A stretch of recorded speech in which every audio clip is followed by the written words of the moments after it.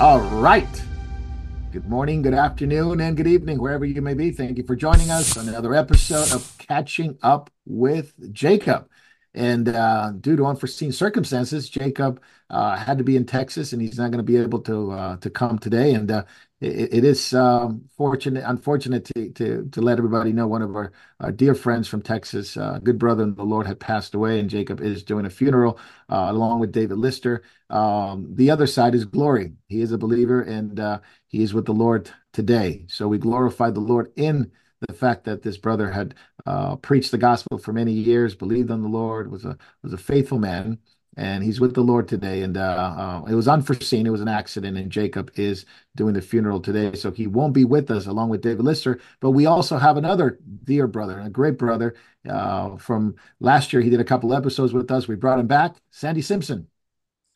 Oh, thank you so much, Marco. I'm really glad to be here with you today. And uh, we continue to, Jacob and I in particular, and yourself, continue to do weekly Bible studies on Zoom and live stream. Those are available through Moriel TV and also RTN, and also on my site, ACT TV. And of course, you can always come to my website, which is Apologetics Coordination Team. So, Very good. Yeah, thank you, Sandy. And more information to come because you guys need to get a hold of Sandy's stuff and material and resources. He's got books, DVDs, CDs, you name it, he's got it. Books online, books on print. So good stuff to visit Sandy's website. There's a wealth of information, great resource. And thank you, Sandy, for being here with us. you're welcome. I'm really glad to be here today. Amen. Amen. God bless you. And of course, down the street, not too far from my house, Jay. How are you, Jay? I am very well, Marco. I have not muted myself, so everyone should be able to hear me. So, praise God. I'm here and I'm ready to catch up. Praise the Lord. Well, glad you're here, brother. And Davy from Australia. It's Saturday morning. Good morning, Davy.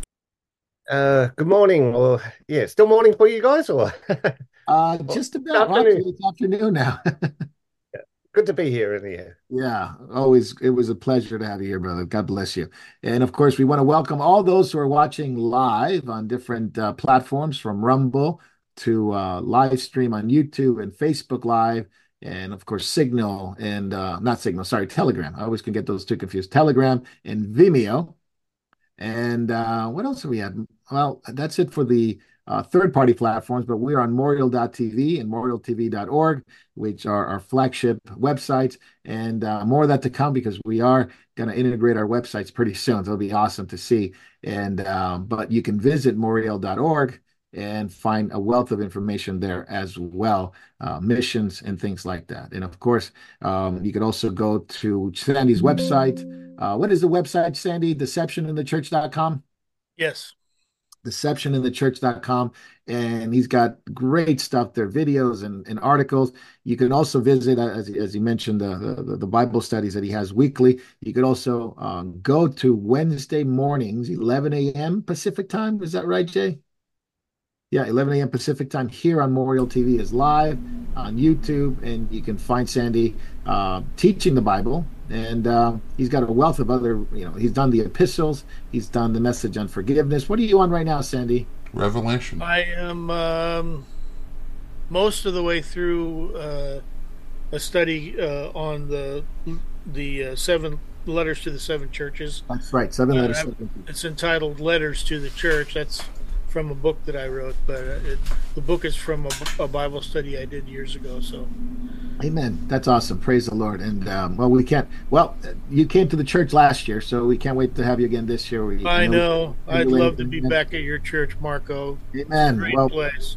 we love you and we want you back. So maybe we could do the seven churches on a little weekend stuff with us here. So that would be an expanded version of Sandy's seven letters to the It'd be seven churches. fun.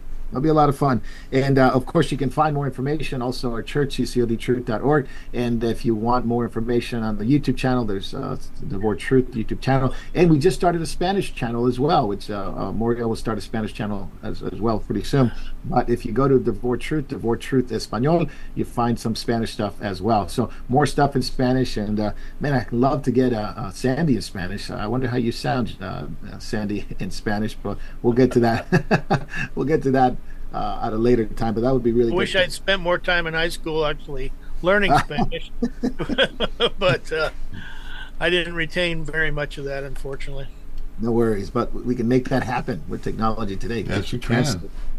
Yeah, so very interesting stuff. We need to mark that down, Jay, and get Sandy's stuff in Spanish because it's so good. Well, good for a lot of believers, but especially newer believers to understand the gospel. So all that said, we welcome everybody. We will be live streaming Catching Up, and then we will be going to Backstage, and we won't be on YouTube on that one or on Facebook Live, but we will be on the other ones, and we'll be taking questions for Sandy and Jay and Davy as well on Rumble. So send those questions to Davy, and he'll get them on Rumble, and we'll pick them up. And if there's any comments that you guys want to make throughout the live stream, we can put it in on YouTube. We can filter it out and get it out. And if it's a comment that we can make, that would be awesome.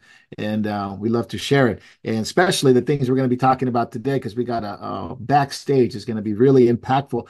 We're going to be talking about a follow-up on Alistair Begg and his doubling down on what he said about going and attending a gay wedding and buying him a gift. So we'll talk about that with Sandy. You heard Jacob's perspective, David's perspective last week. Well, Sandy's perspective this week, and we'll talk about that on Backstage. So hang on to that. But in the meantime, let's get caught up. Sandy, you haven't been on Catching Up since last year, and we talked about a lot of things last time you were here, but things have escalated, we would say.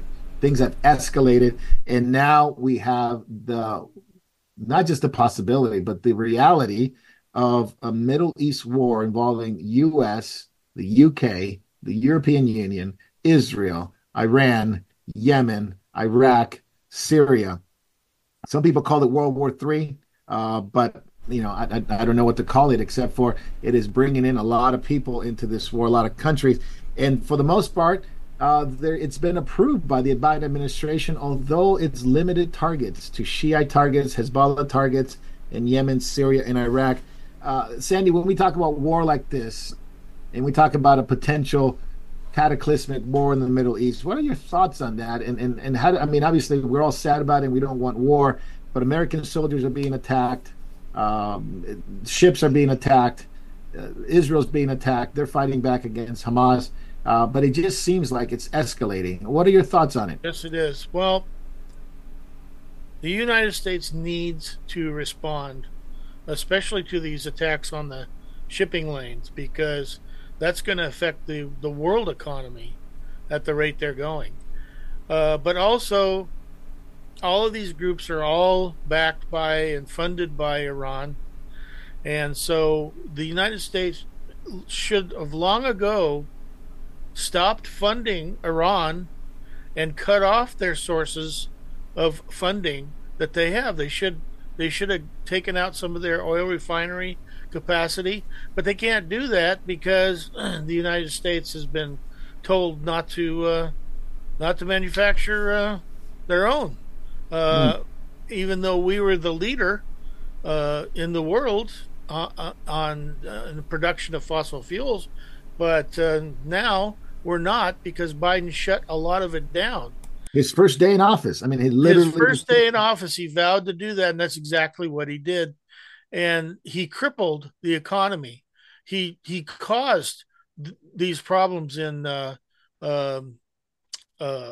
inflation and all that, and the prices of everything, because look at these truckers. I mean, these poor guys, they got to spend thousands of dollars on fuel to drive their trucks, and they can't afford to do it, and so the prices just go up sky high. And everybody knew about that, but people have put the whole green agenda above everything when it's actually based on false information. A lot of it.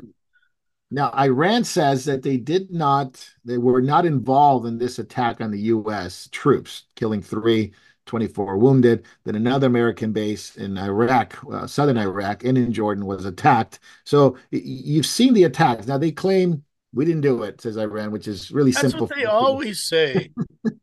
Simple for them to do. It was some proxy, right? So some lone wolf attack. But obviously, as you said, Sandy, they've been investing in a lot of war, investing in a lot of weapons, and investing in a lot of proxy Hezbollah, Hamas type stuff. So multiple reports say that ships are still getting hit from the Houthis, which is Yes. another Iranian back group. So, Sandy, in your opinion, is this going to escalate? You got UK ships, It's American ships. it's bound to escalate Mm. because frankly this war has been going on for a long, long time. This That's is what not a people new don't think. thing. That's right. It's just that the US response has been so weak that Mm. it has caused these guys to think, you know what? Let's take our chance now and Yeah. let's attack. Let's step up the attacks. So That that's is what key. spurred Hamas on and Hezbollah on and the Houthis and everybody else. Uh, they feel emboldened. And I can guarantee you that if Trump were president, this would not have been happening. Mm. Yeah. Well, Biden only yesterday at the prayer breakfast, he was calling for peace and security, and basically said we continue to believe our best days are ahead of us. So, Wow. Yeah, right. Who can It's a believe pipe that? dream, and then he gets up there and he says, "I have one word for you: don't." As if that's going to stop these guys. Oh no, he said don't. Yeah. Yeah. And Sandy, you're right. China doesn't have any threat at all whatsoever. And Russia. the Well, Chinese are the worst of all. They are absolutely expanding all over the South Pacific down there. oh yeah. And, you know, When you were down there, I don't know how far did you go down there, Sandy, but you were on a trip last year. Did you see some of that yeah, stuff? Okay. yeah, they're very concerned. I mean, Guam is a prime target. The Oh, easy. Philippines, Yeah. Yep.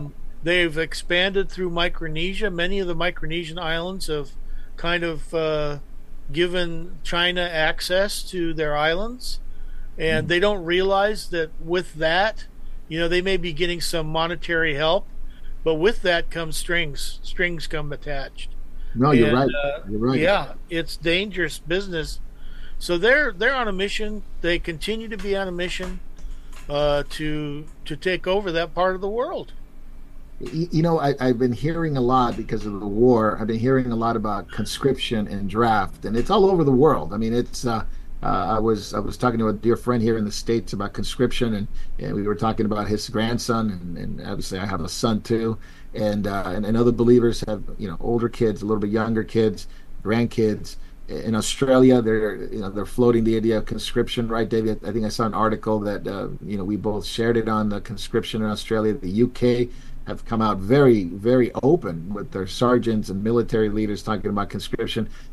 We haven't seen this since World War II.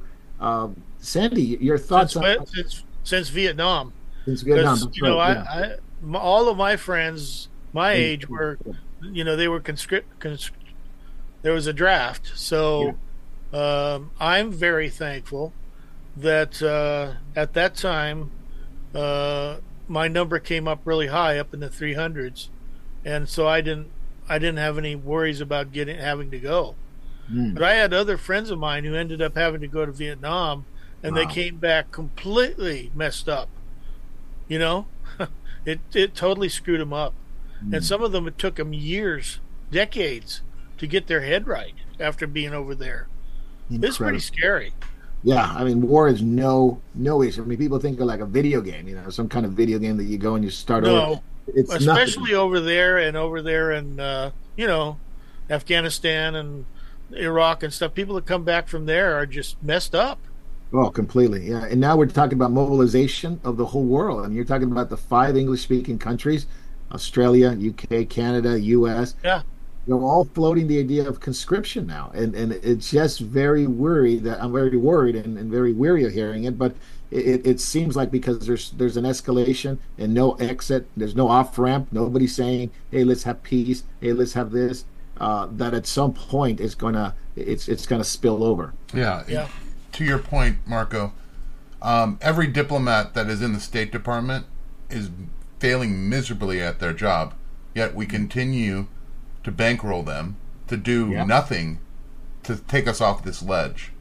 It's absolutely unconscionable to even think about sending another army group to the Middle East to fight yet another war, which will just result in the maiming and, like Sandy said, probably the mental disintegration of everyone who goes there.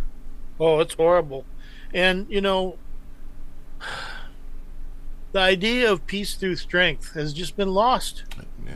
Yeah. That's everybody used to know that's, you look at what Reagan did, tear down this wall. I mean, he got them to tear down the Berlin Wall. But we've gone away from that, and that's the only thing that these guys, these radical Islamists, that's the only thing that they admire is strength in somebody. They don't admire weakness or people who want to just say peace. Doesn't work. Just because you say it, it doesn't mean the other person is going to want to give it to you or lay down their weapon. Exactly right. Especially if they have an agenda, and their agenda is kill all the Jews, kill the Americans. That hasn't changed for decades. Well, I think they've forgotten really that Islam operates under the premise that everybody has to submit to Islam. Everybody has to submit to Islam, and everybody has to abide under the crescent moon of Islam, and it's world domination. That's exactly what it says, and so what the Quran says, and also the other interpretations of the Quran. That's right. They basically say that if a person is not willing to believe in Allah, then they can be killed. You can kill them. Yeah. And if you mention any of this, they will scream Islamophobia before you can say another word. So if you tell the truth about them, immediately it goes to using the cultural norm of saying racist to get you to shut up. That's how they get everybody to shut up now. Look at this situation that's going on down there in Georgia. She's calling everybody racist when she's the one who's the racist, and she's also ripping the government off. But everybody, it's a racism issue. It's horrible. The old classic line, but in reality, obviously, you have Islam has an agenda. The CCP has an agenda for world domination. It's in their ethos. Oh yes, yeah, it's in their ethos. Which, if you're going to put Iran next to it, you put Russia next to it. So you have this sort of weird mix of ideologies, of the CCP and religious with Iran.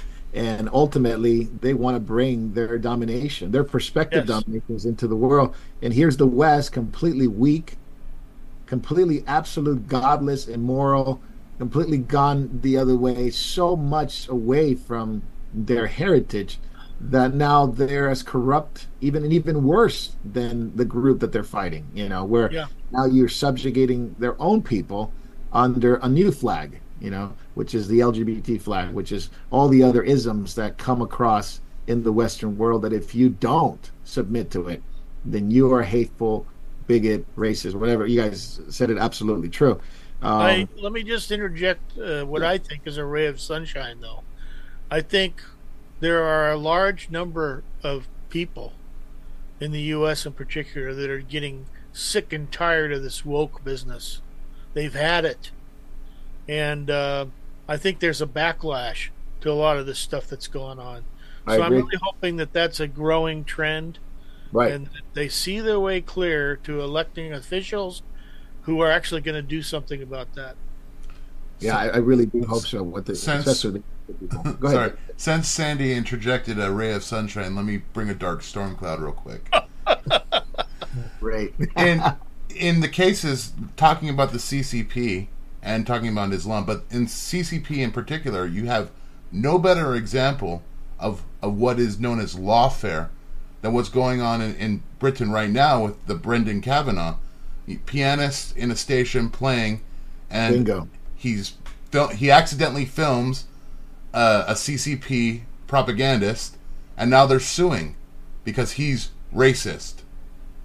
Again, using our laws, using our culture against us. That's right.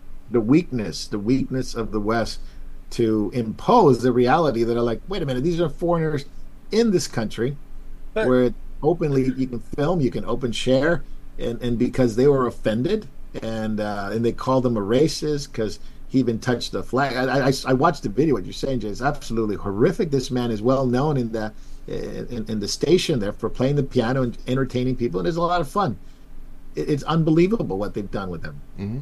yeah, isn't it interesting how now everybody has to agree with these cultists and false religionists and perverts? We all have to agree with them now, or else. Yeah. I mean, when did that happen? You Mm, know, it's not my. It's I am not. I don't have to agree with them at all. that's right. I can That's right. have my own opinion as well. But oh no, only certain opinions are welcome. The rest of them are not.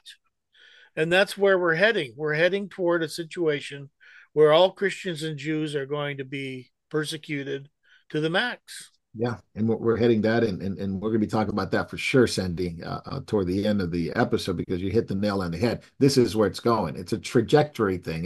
It's not one thing. It's a collective of things that is heading toward a direction that I think a lot of people are going to be surprised, especially in the West, that this has actually happened. It's actually happening.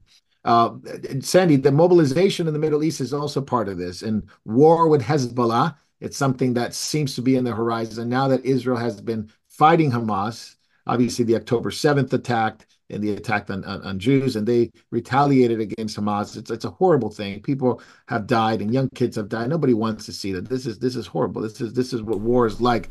But everybody wants Israel to just get killed, not respond, just take it. But obviously, Israel's not doing that, and the chagrin of a lot of people, even in the church, that don't like Israel. And now you have Israel saying, well, Hezbollah in their attacks from the north has to come to an end. And it seems that, the escalation now is to the north. Another scrimmage, another war. And Hezbollah, it's no joke. I mean, it's much more powerful than Hamas. This is going to be, quite a situation with Israel in the north now fighting another war front. People here in the U.S. are so quick to, condemn Israel. But I dare you to let's say you were living in New York and somebody was raining bombs down on New York every single day. Mm. Don't you think you'd want something done about it? Of course. I think AOC would want something to do about it. I think, especially it was over their homes. Yes. But I mean, this is all part of. This is complete socialism, Marxism is what it's all about. It's all about, those hoity-toity white people over there in Israel, they deserve to get what they get because the rest of the entire world is being repressed by Israel, And the same thing with Christians. They're being repressed by Christians. Everybody's oppressed by Christians. Yeah, that's what they say. And, it's okay to kill people if they're if you're retaliating from being supposedly repressed. Well, that's the new norm, isn't it? If you have Yes. to kill somebody because they offended you, that is an okay killing. Yes, That's okay to do that, but it's not okay to defend yourself, if you're viewed as an oppressor. That's right. Well, think of the universities. Think of Harvard. Think of Penn. Think of the MIT. They openly allowed, the calling for genocide of Jews in America, and they said, well, they have the right to say something that we're not going to stop them. They just have the right to do that. It's free speech. Free speech and they free. get free speech, but not anybody else. Can you imagine that they're calling for the genocide of Jews and nobody bats an eye, and the president of the colleges, thank God that they're gone, at least two of them are gone, that they say, well, do they have the right to say that? It's nice that they're gone, but the colleges are absolutely completely full of these these progressives, these socialists. They're communists is what they are. And that's what they've Kids been in high school. They've been teaching our kids all the way from kindergarten on up to view the world this way. And the thing is, I've always said that Americans need to go live in another culture for a year and find out what the world is actually like outside of the U.S. Because I don't think they'd be such big cheerleaders for socialism if they had to live in Venezuela or, I was about to say, it depends on where they go. Because Well, that's true.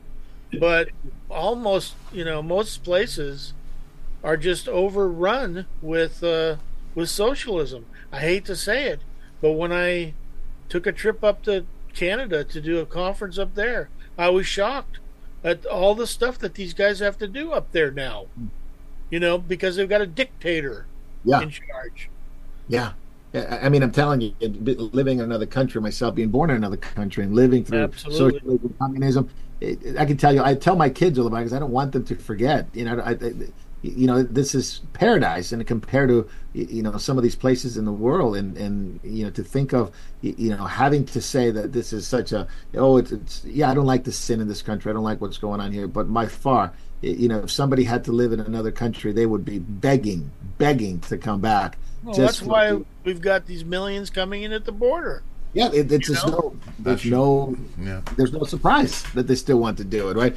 In Israel, if they do go to war, this is what we're up against, Sandy. Prepare for the possibility of national blackouts because it's going to be a big war. Population without electricity, disruption of communications, internet, telephone. So we're looking at least for Israel, a very deep war that it's not going to be 1 month or 2 months. Hezbollah. You better hope that's not during the winter, and that's exactly what the Bible says. Just hope it's not during the winter. Yeah. Because that's when it really hurts, when you lose power and water and all that. Yeah, and we know some really good believers, sound believers up in the north, and this is no joke. I mean, you think war, like I said earlier, it's not a video game. You just can't do reset and start over. This is loss of lives. This is loss of people, and again, fun. Go ahead. Sorry, Marco. Where's we know it's coming. We've been warned about it in Revelation, etc., and in some of the Old Testament books, and we know it's coming. We know that there's wars and rumors of wars coming. That things are going to be worse and worse. It's like birth pains. They're going to get closer and closer together. The pain is going to become greater and greater. We also know that a guy will come along and say that he's going to solve the problems, and he will implement some policies for 3.5 years, and everybody's going to go, "Oh, yay, this guy's great," And then, he's going to turn around, and he's going to look like the good guy. He's going to be like when the great evil starts to happen. Yeah. He's going to be on the side of the people. Jesus is coming back only one way. He comes back in the clouds, and every eye will see him. Every eye. He's not like going to show up spiritually in the churches. He's not going to. That's what these dominionists are saying. They've been saying it for years. Benny Hinn said that Jesus showed up in his crusades over there in Africa, and Reinhard Bonnke said it too. And it's like, no. Wait, Reinhard Bonnke? Oh yeah, Bonnke. Wow, what a name! Who is Bonnke? Oh yeah, he's Bonnke. But I mean, he's a Sandy, regarding he's a Word of Faith guy. He was a big buddy with Kenneth Copeland, so that should tell you everything. Yeah. Sandy, regarding Bonnke, real quick, didn't he start out right? I mean, didn't he start out with really good as a preacher at the beginning? I think he may have started out right, but he kept getting further and further into Word of Faith stuff, hanging out on TBN with these guys, and picked up all that stuff and started to do Slain in the Spirit. Yep. And started to claim that he was raising people from the dead. And the thing is, he actually got kicked out of, I think it was Nigeria, because he would have crusades over there and like 500,000 people would show up. But Yikes. then he would be like getting people to come to the stage to get slain in the spirit so they could be healed. And people would rush the stage, and 30 people died in one crusade just Oh, trying to get to the stage. And so they finally banned him from coming there for a number of years. And then he came back again. But they were passing around pillowcases to collect the money. The guy was like, stripping these poor people over there of their money. It's bad. and this is the thing that always happens, right, Sandy? They oppress the, Always. they rip off the poor with shamanism, with basically they're disgraced because they're liars and hypocrites. And even if they started out right, which is my point, was the danger of it. Like you can start out right and then head into completely apostasy. That's the danger, and that's why we have to be on our toes to watch people, because they can slip down into apostasy so fast they'll make your head spin. And some good people, we'll talk about that later. It's shocking to me, some of the good people that are slipping right now as we speak. Mm. So But this yeah, cultural Marxism yeah, and and we don't need to relativism is just taken over. That's right. And we don't mean to be alarmist like we're trying to get, more clicks and more views. I mean, this is the reality of where they are. This is not to sound, sensationalist. It is truly what happened, and this is truly what we see in Scripture. This is truly what we read in the Scriptures and the warnings to believers, We not to. don't do this to get more clicks, Yes, Marco. yes. You're pastoring a church over there. I have put my neck on the line to warn people about the false teachers, and they've come after me in every shape or form, both me and Jacob, like threatening to sue us and calling us demons and everything else. I've been called every name in the book. Mm, But the Bible tells us we need to stand up for the truth. stand up Watch for. out for the false prophets. That's right. Watch out, because there's a spirit behind the false prophets, and it's the spirit of Antichrist. Yeah, and this is where the big deception comes in, Sandy. And what I've seen is in the church, the deception, the avenue of deception that is mostly used right now, it's in the area of eschatology, the Yes. largest area where, how's Jesus coming back?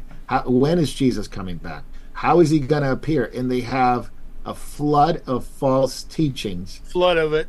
All you got to do is go on YouTube and you can see all kinds of that stuff. And the problem is that there are very few people out there who've been teaching eschatology for decades, like Jacob. And if people would just listen to him, they would have a clue about what's actually going on. But you have to correctly interpret the scriptures. And Right. most of these guys, thanks to people like Rick Warren and others, just completely went away from teaching Revelation or anything, having to do with end times. Well, They just Revelation is quit not doing it. allowed to be taught anymore. Revelation is not allowed to be That's taught because that's right. it's too controversial, they say. Well, Nobody. that comes from Reformed theology. They Mm, don't believe the Revelation is um, appropriate for today. They think mm. that all of that happened in the past. Yeah, That's called preterism. yeah. And we even got a guy down there right next to where you are in Rancho Cucamonga, Hank Hanegraaff, who switched over into that Yeah, and started promoting that the Bible answer man. I I'm think he's sorry, but actually. he's not. I think he's Greek Orthodox now, if I'm not correctly, and Oh, pro. that's correct. He went over Yeah, into Orthodox. Yeah, yeah, pro Iran, and it's just give me a break. But who went into Greek Orthodox was Schaefer, Schaefer's son. I think his name is Frank Schaefer. yeah, that's sad. Isn't that Because sad? I had a lot of respect for Francis Francis. Schaeffer, Yeah. but yeah, well, that's what happens. You can't blame him for the next generation No, no, you can't. But screwing up. But sad to see it. This is part of the apostasy, right? Part of the it apostasy. absolutely is. You have great heritage. You can have great heritage, It's and yet, hard to watch. You yeah. know, I was but talking it's today. affecting everybody. I mean, you talk to anybody with kids, Yeah, and their kids are messing up. yeah. Pray for mine, man. Pray for my kids, man. Me They're too. young, but We're all dealing with it. that's right. I was talking to Jay, I think it was last week, Jay, we talked about it, Book of Revelation, from your Lutheran background. Yeah. It was fascinating because I mean I knew about Luther's view and poemicism, what they call the encouragement, but you can talk a little more about that, Jay. Just remind everybody Yeah. what how you grew up in it. Yeah, we were basically told that it is a book of the Bible. It's divinely inspired, but to really grasp it, it's no human can really grasp what's there. That it's poetics, it's symbolism, and to try to interpret it to reveal the future is not necessarily there in Lutheranism. It's it should be avoided. It should be read, but it shouldn't be used and studied as most eschatologists do. This is why the Reformed theology churches are so far off, because they don't really believe that certain books of the Bible are even literal. They don't just go to Revelation; they go back to Genesis too. Oh, that's just a story. Yeah, It's a fable, and they say that about a number of books in the Bible, and so they're not really believing that the Bible, where it is meant to be literal, is literal, and it's actually talking about the truth. Yeah. So then you get all these guys who end up being theological evolutionists because they don't believe that God said it was one day and one night. Those are the same It's people quite who will clear. deny that Christ turned water into wine, That's correct. that he healed the blind. I mean, Right. if you take away the narrative in Genesis, you might as well forget everything else. That's Yeah, correct. I mean, the 100%. whole deal is based out of Genesis, and if you don't understand Genesis, particularly with regards to the creation and Adam and Eve and sin entering the world and the flood, then you have no basis to understand almost anything. That's why these scientists have gotten so far off, because they can't come to believe that there was a worldwide flood, and yet they found seashells and stuff up on the very top of Mount Everest. What does that tell you? Come on, man. How did that get up there? Did somebody bring them up there? No, you're absolutely right, Sandy. I laugh because it's so obvious, right? Obviously, if you put on some lenses already, theological lenses, you're going to see things that you want to see, and you don't, and the things you don't Right. want to see, you're going to put them off. And this is Right, exactly. what we That's did a the whole, that's the problem of coming to the Bible with a set of doctrines that somebody else taught. Calvin Oh, or whoever, Arminius. You can totally screw yourself up to where you can't even understand the Bible anymore. yeah, yeah. You need the Bible to help you understand what they're trying to say. You need the Bible to interpret the Bible. Yeah, that's right. I just wanted to mention this real quick. Most scientists do believe in a worldwide flood. It's called the Younger Dryas to them, Mm, Yeah, but right. they will say there were no humans around at that point. yeah. Yeah, right. Well, Even though Yeah, every culture in the world has a flood has narrative. as a narrative, yeah, it's they logical. cannot agree with what the Bible says. They just can't, Yeah. because then they would have to Come acknowledge to, that there's a God. come to Uh-oh. grips with that reality. You don't want to face that reality. As an agnostic myself, agnostic myself, we wrestled with that. We wrestle not with the existence of God, but with the reality that God can intervene in man's affairs and man's in judgment and actually be part of our world, as it were. We just did not accept that. We couldn't Oh, of accept that, course. not because we didn't have the facts. We just didn't want to accept it because of Didn't the want to. reality that it would bring. The That God means would that come, yeah, the somebody God is your judge. Somebody's going to hold take it you to accountable. task. Yeah, the God will cross into time and space and come and die for our sins and be nailed to a cross and rise from the dead and ask and command you to come and follow him. That was the challenge, I think, of all agnostics, at least at that point. They might have changed now because now it's a different type of agnosticism that exists because can't accept truth. We'll talk about truth at the end, Sandy, because it is the real fight of personal truth versus absolute truth. And I think that's Absolutely. lost in the church. It's been lost not just in the world. That's always been a battle, but in the church, which was supposed to be the bulwark of truth, of all truth. That's not there anymore. To your point, Marco, the church has ceded controversy, and because they will not fight it, they won't stand against it. They want to go along to get along. Because of that, controversy has become the normal, rather than being fringe like a controversy usually is. It's become mainstreamed because Christianity will not take a stand because it has this idea, like Alistair Begg, we need to fill this tent up with everyone and everybody must be accepted equally. Well, you're accepted as much as you follow Christ. There are degrees that you listen to someone. How do they imitate Christ? How do they walk with Christ? They're not walking with Christ. Well, should they be in the same tent? The whole thing is all about, I am a little God. I decide my fate. I decide who I am. You have no cause to say anything to me about what I'm doing. Yeah. But they don't realize that if you realize that there is a God and he's the one who created you, that actually you do have to answer to somebody. That's and right. It's our job to actually, they don't understand. We're actually there to help them.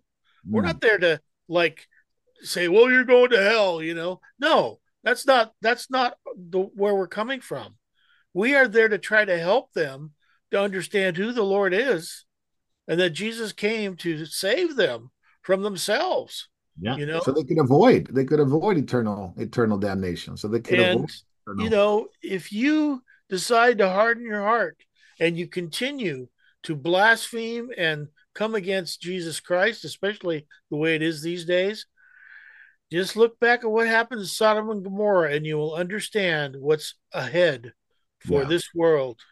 Yeah. And that's why Genesis and Revelation are under attack constantly now, Yes. especially now. It's always been by the liberals. You remember the liberal controversy in the early 1900s, but they divorced themselves of that, and conservative believers divorced themselves of that. Yes, they did. Went on their own to teach fundamental orthodoxy and theology.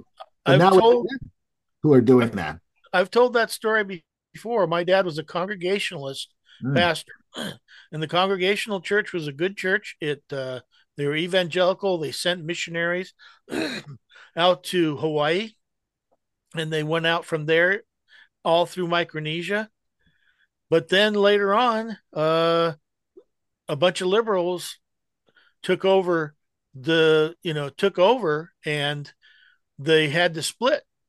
And the split was over just one core doctrine, which is the inerrancy and sufficiency of the scriptures for Christian life. And that's what they split over. And it became, on one side, the United Church of Christ, and on the other side, the Four Cs up there in Canada. And my dad was actually involved in that whole split. This was in the 1950s. Incredible. And a number of churches went through that. The United Methodists, the Methodists went through the same thing. They used to be the Methodists, right? But then they became the United Methodists and the other side. There's not much of another side anymore. Not anymore. But but the thing is that, again, if you don't learn from history, you're doomed to repeat it. And people, a lot of these pastors are hanging out with people from those churches, from the United Methodists, the United Church of Christ, thinking it's okay. Oh, they're my brothers in the Lord. I may disagree with them a little bit, but that kind of thing. Yeah. No, they're not your brothers in the Lord. If they deny if they say that the scriptures aren't inerrant, are errant, then you got a problem. That's a core doctrine of the church. And I sat and I listened to some leaders in the Reformed, the Reformed World Mission, the Reformed World Mission, and they didn't know I was listening to them, and they were saying stuff like, "Oh, the Bible's got all kinds of mistakes in it, and the Bible's not, it's not our, it's got errors in it and all this stuff." I couldn't believe what I was hearing. because these from the guys were my world report. friends. And then all of a sudden they find out, you know what? We're not on the same page at all. And that's why I wrote the article on the 5 core doctrines of the church, because all 5 of those core doctrines are under absolute attack. The Trinity, the dual nature of Christ, salvation by grace alone, through faith alone, in Christ alone, the Bible, the inerrancy of the Bible, and Jesus coming back bodily to rule and judge the earth. Those 5 are under the most attack of all. Let's talk about that one, Sandy. It's Okay. the return of Christ, because one of the things that eschatology has really divided everything up, right? People have divided over Yes. eschatology, they say, and it's really not the theology is wrong, but the interpretation, the way people see it, the preconceived ideas, and one of those areas is Israel. Now, people are absolutely Yes. just absolutely hateful of Israel, anti-Semitism. Of course, there's another side to it, which is the corruption of Israel and the leaders and stuff like that. And we have agreed to that they're absolutely as well as corrupt as our own leaders here. Sure. However, it doesn't take away from the reality of God's plan and purpose for Israel. Now, I'm going to quote this article, which was basically UNRWA, which is the United Nations branch Yeah. to help and fund the quote unquote Palestinians, quote unquote refugees, and all that stuff. But it's the biggest Ponzi scheme in the world because that money, billions of dollars, even the Wall Street Journal, the New York Times, and have admitted that this is in the Congregational Congress hearing that they have admitted that UNRWA and some of those employees have actually participated in the killing of Israel, especially on October 7th. This is not just bad apples. This is money that's being used to support Hamas, and that money is going in there not for kids, not for schools, but to construct tunnels where Jews are being held hostage, Americans are being held hostage, schools that are being built so they can host rockets that are being launched into Israel. I mean, the list goes on and on about the destruction of Israel. And yet we don't really understand. I guess it's the church as a whole has taken a stance that anything that is Israel, anything that is related to Jews, it's bad. We can't support it. There are 2 parts of that problem. Number one is people don't understand that the UN has always been against Israel. And, oddly enough, they both started in 1948, right? They both started. People who give money to UNESCO and these UN things are crazy. They're not doing what they ought to be doing with that money. And the UN has always, the URI, United Religions Initiative, all of these liberal churches all signed on to that, which means they wanted to mix all religions together. They've been behind that for that's right. You're right. Many decades. Right. Yeah. And then the other part of that is that a number of churches have bought into the Reformed ideas that the church replaced Israel, and that all of the covenants and everything that was spoken about Israel has all been transferred to the Gentile church. Well, you talk about bigotry. I mean, it's ridiculous. And, God has not rescinded his promises to Israel, and they can't be just directly applied to the church like Jonathan Cahn was doing in his books. You can't go back to Isaiah and say, okay, well, this is talking about the U.S. No, America, yeah. That's the trees, and it's a total false. It's incredible, and this is obviously UNRWA.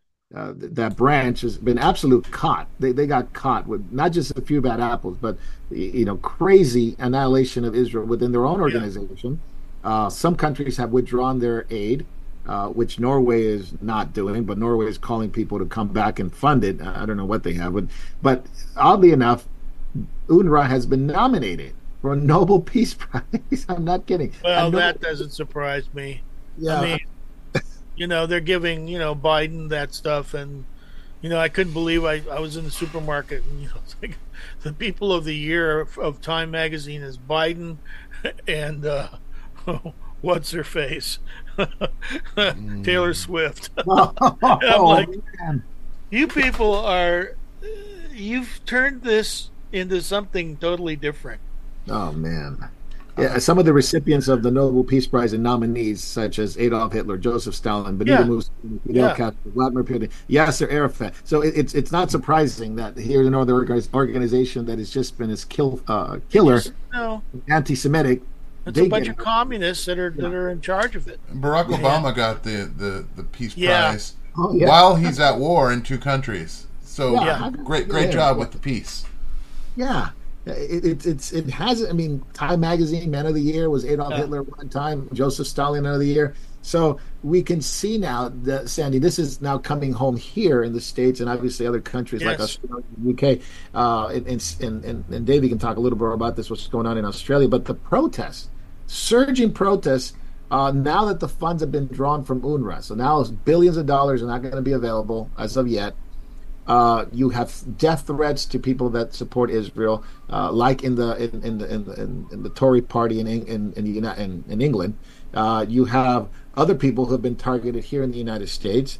Yep. Chicago now, of all places, wants to declare a ceasefire in the Hamas-Israel war, and they passed a city council resolution of a ceasefire. I thought the ceasefire should have been in Chicago, not in Israel and Gaza. But anyway, what do I know? Yeah, that was a very good point, Marco. I mean, talk about disingenuous and ridiculous. They're the ones who need a ceasefire up there in Chicago. It's one of the 20 worst crime cities in America. 2,400 shootings, 617 homicides just in 2023 in the city of Chicago. So I don't know what they're looking for in Hamas and Israel, but should look in their own yard. But the protest, though, Sandy, Congress, you got those two congresswomen, the actually the squad, but those particular one from Michigan and the other one from Minnesota, are just absolutely insane regarding this. I don't know what caused people up there to elect these people. It's ridiculous. Most of them are absolutely really unqualified. I guess they got elected because they're people, women of color. They got two good things going for them. But Yeah. most of them don't have a brain on their shoulders at all, and it's just beyond why they got elected. But anyway.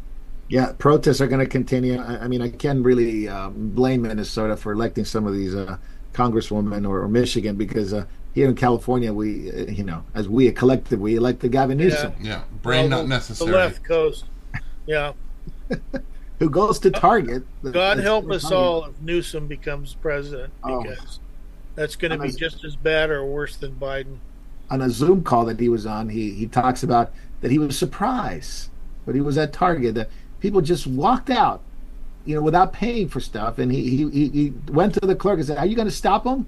And the clerk said, "No, because they lowered the threshold now that we can't really stop them, and it's the governor's fault." And he's shocked that they actually blamed the governor, which they find out that it was him, and they wanted to take a picture with them. But he was just like, "What? It's not my fault that they're doing this." How out of touch can these people be? Well, Where are they living? he was recalled.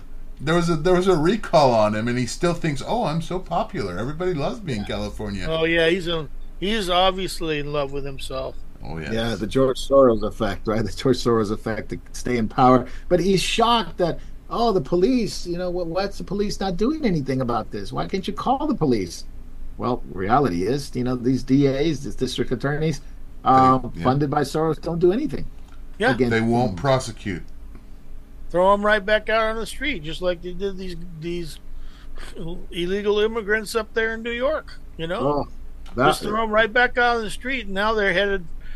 I think 3 of them are headed for California. So good luck to you guys. By the way, can a governor remove a district attorney? they can. Well, okay, so if the There buck you stops there, whose fault is it for not removing people that won't enforce the law? That's a good point. He doesn't want to do it. It's too politically inconvenient. It's the will of the people that we go completely lawless in California. He'll wash his hands. He'll take a VP position or a president position. God forbid that day happens. But Send him as an ambassador somewhere, please. yeah, Send send him to him to Kurdistan. Burundi or something. Yeah. So that would be too much for Burundi. But, send them somewhere. Get him Just out. go. Yeah. Uh, but Sandy, that's we can joke about that, but in Europe, it's no joke. Europe is in upheaval right now with the farmer protests. Netherlands, Belgium, France, Germany, Italy, some parts of Scotland, some parts of the UK, but not a whole lot there. Not a whole lot here in the farmers either in the United States, but definitely in Europe. I mean, I've opened fire with rubber bullets against farmers in Belgium. How long is this going to go before, perhaps governments give in? I don't know, Talk but about biting the hand that feeds you. yeah. No, absolutely. The farmers. Well, one of the things that farmers are protesting is climate change. These crazy ideas that the European Union is signing up for from the WEF, from the World Economic Forum, and the UN, that they have to have zero carbon by the year 2030, 2040. So you can't have cows, you can't have farms, you can't have food to save people from the catastrophic that's coming, which is climate change. Oh, brother. I mean, can you believe that? I mean, food, it's not essential anymore because the climate change is more important. Yeah.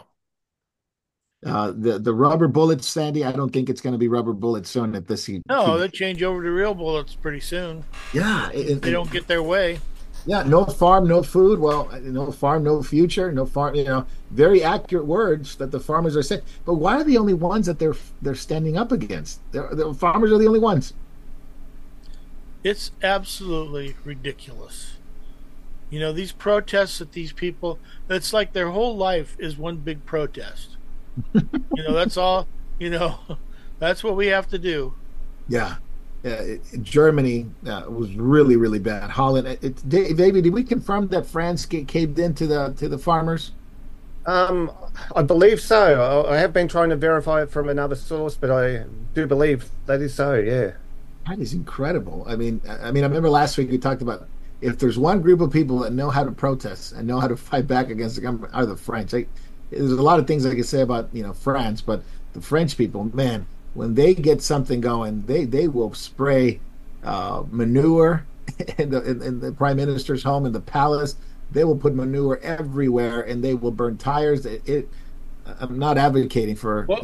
for violence, but What? I'm talking about the fact that they know how to protest. They also ripped up all the roads too. They basically cut Paris off. They Oh, actually that's just right. laid up the bitumen and It's like a yeah, siege. Yeah. cut Paris. But we should talk about the motivation why they're doing this real quick. Yes. So, the reason why the French and the German are up in arms, well, in Germany it's a little bit different. Germany, it has to do with subsidies for fuel. In France, it has to do with being out of the market by importing food from other countries, specifically Ukraine. So they're Ukraine, driving out yeah, the they're market. driving down the price. The government Wow. is trying to bring in from these other countries to drive down and have these markets go, these farms go belly up. Similarly, China did the same thing. China basically puts a state-run farm into a country next to where all these families have had farms for hundreds of years, and puts them out of business. Mm. And that's what the EU is trying to do. They're trying to make massive government-owned farms owned by the state to provide all the foods. And anyone who is privately in business in farming, they're trying to get rid of them. Wow. This is a global thing going on right now. No, you're absolutely 100% right, Jay, because they would have to, the private farms would have to abide under the WEF rules. The state farms will get a break. Whatever And they, yeah, correct. Didn't Joseph Stalin did that? Did he take over all the farms and it He starved all did. the He did. and He starved yeah.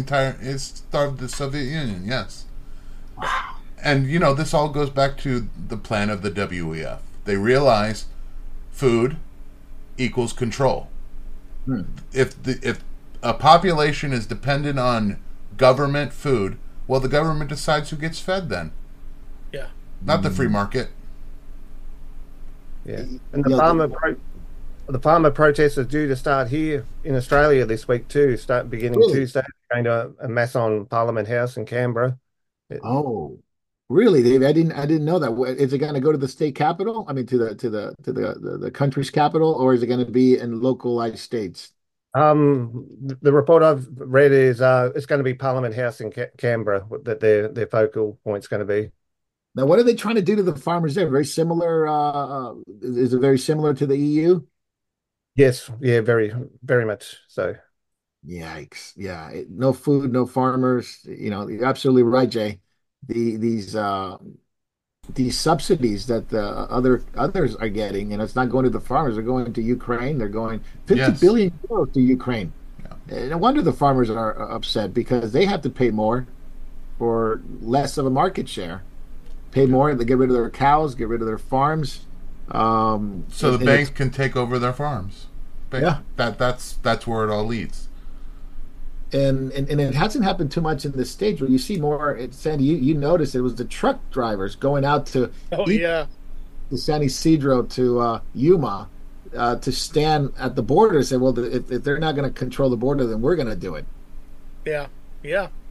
It's it's amazing that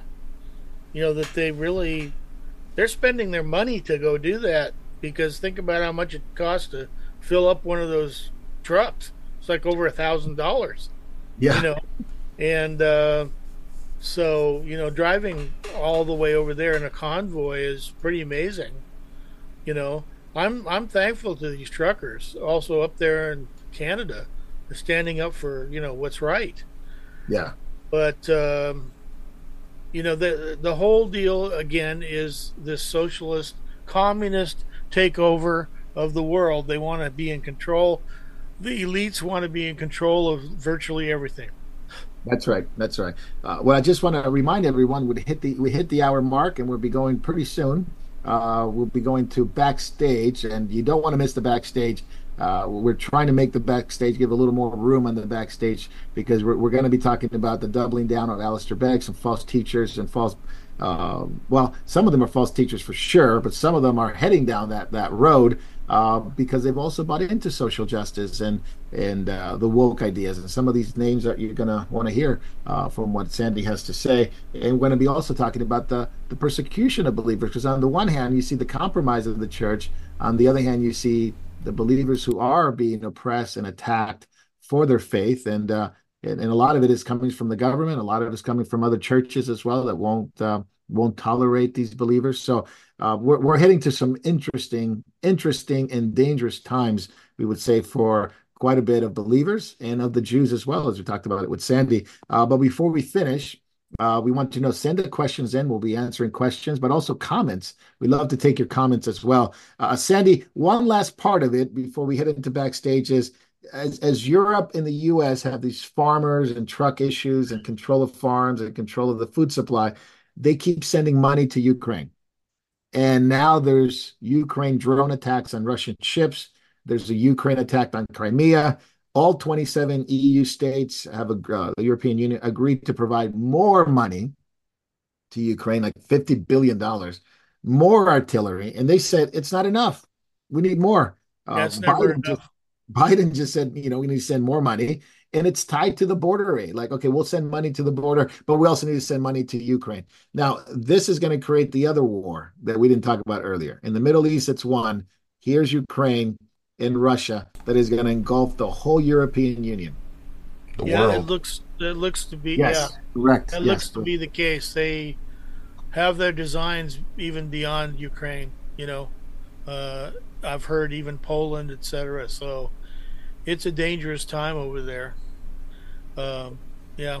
I mean, in your lifetime, Sandy, have you seen this much danger to let's say, to the European continent?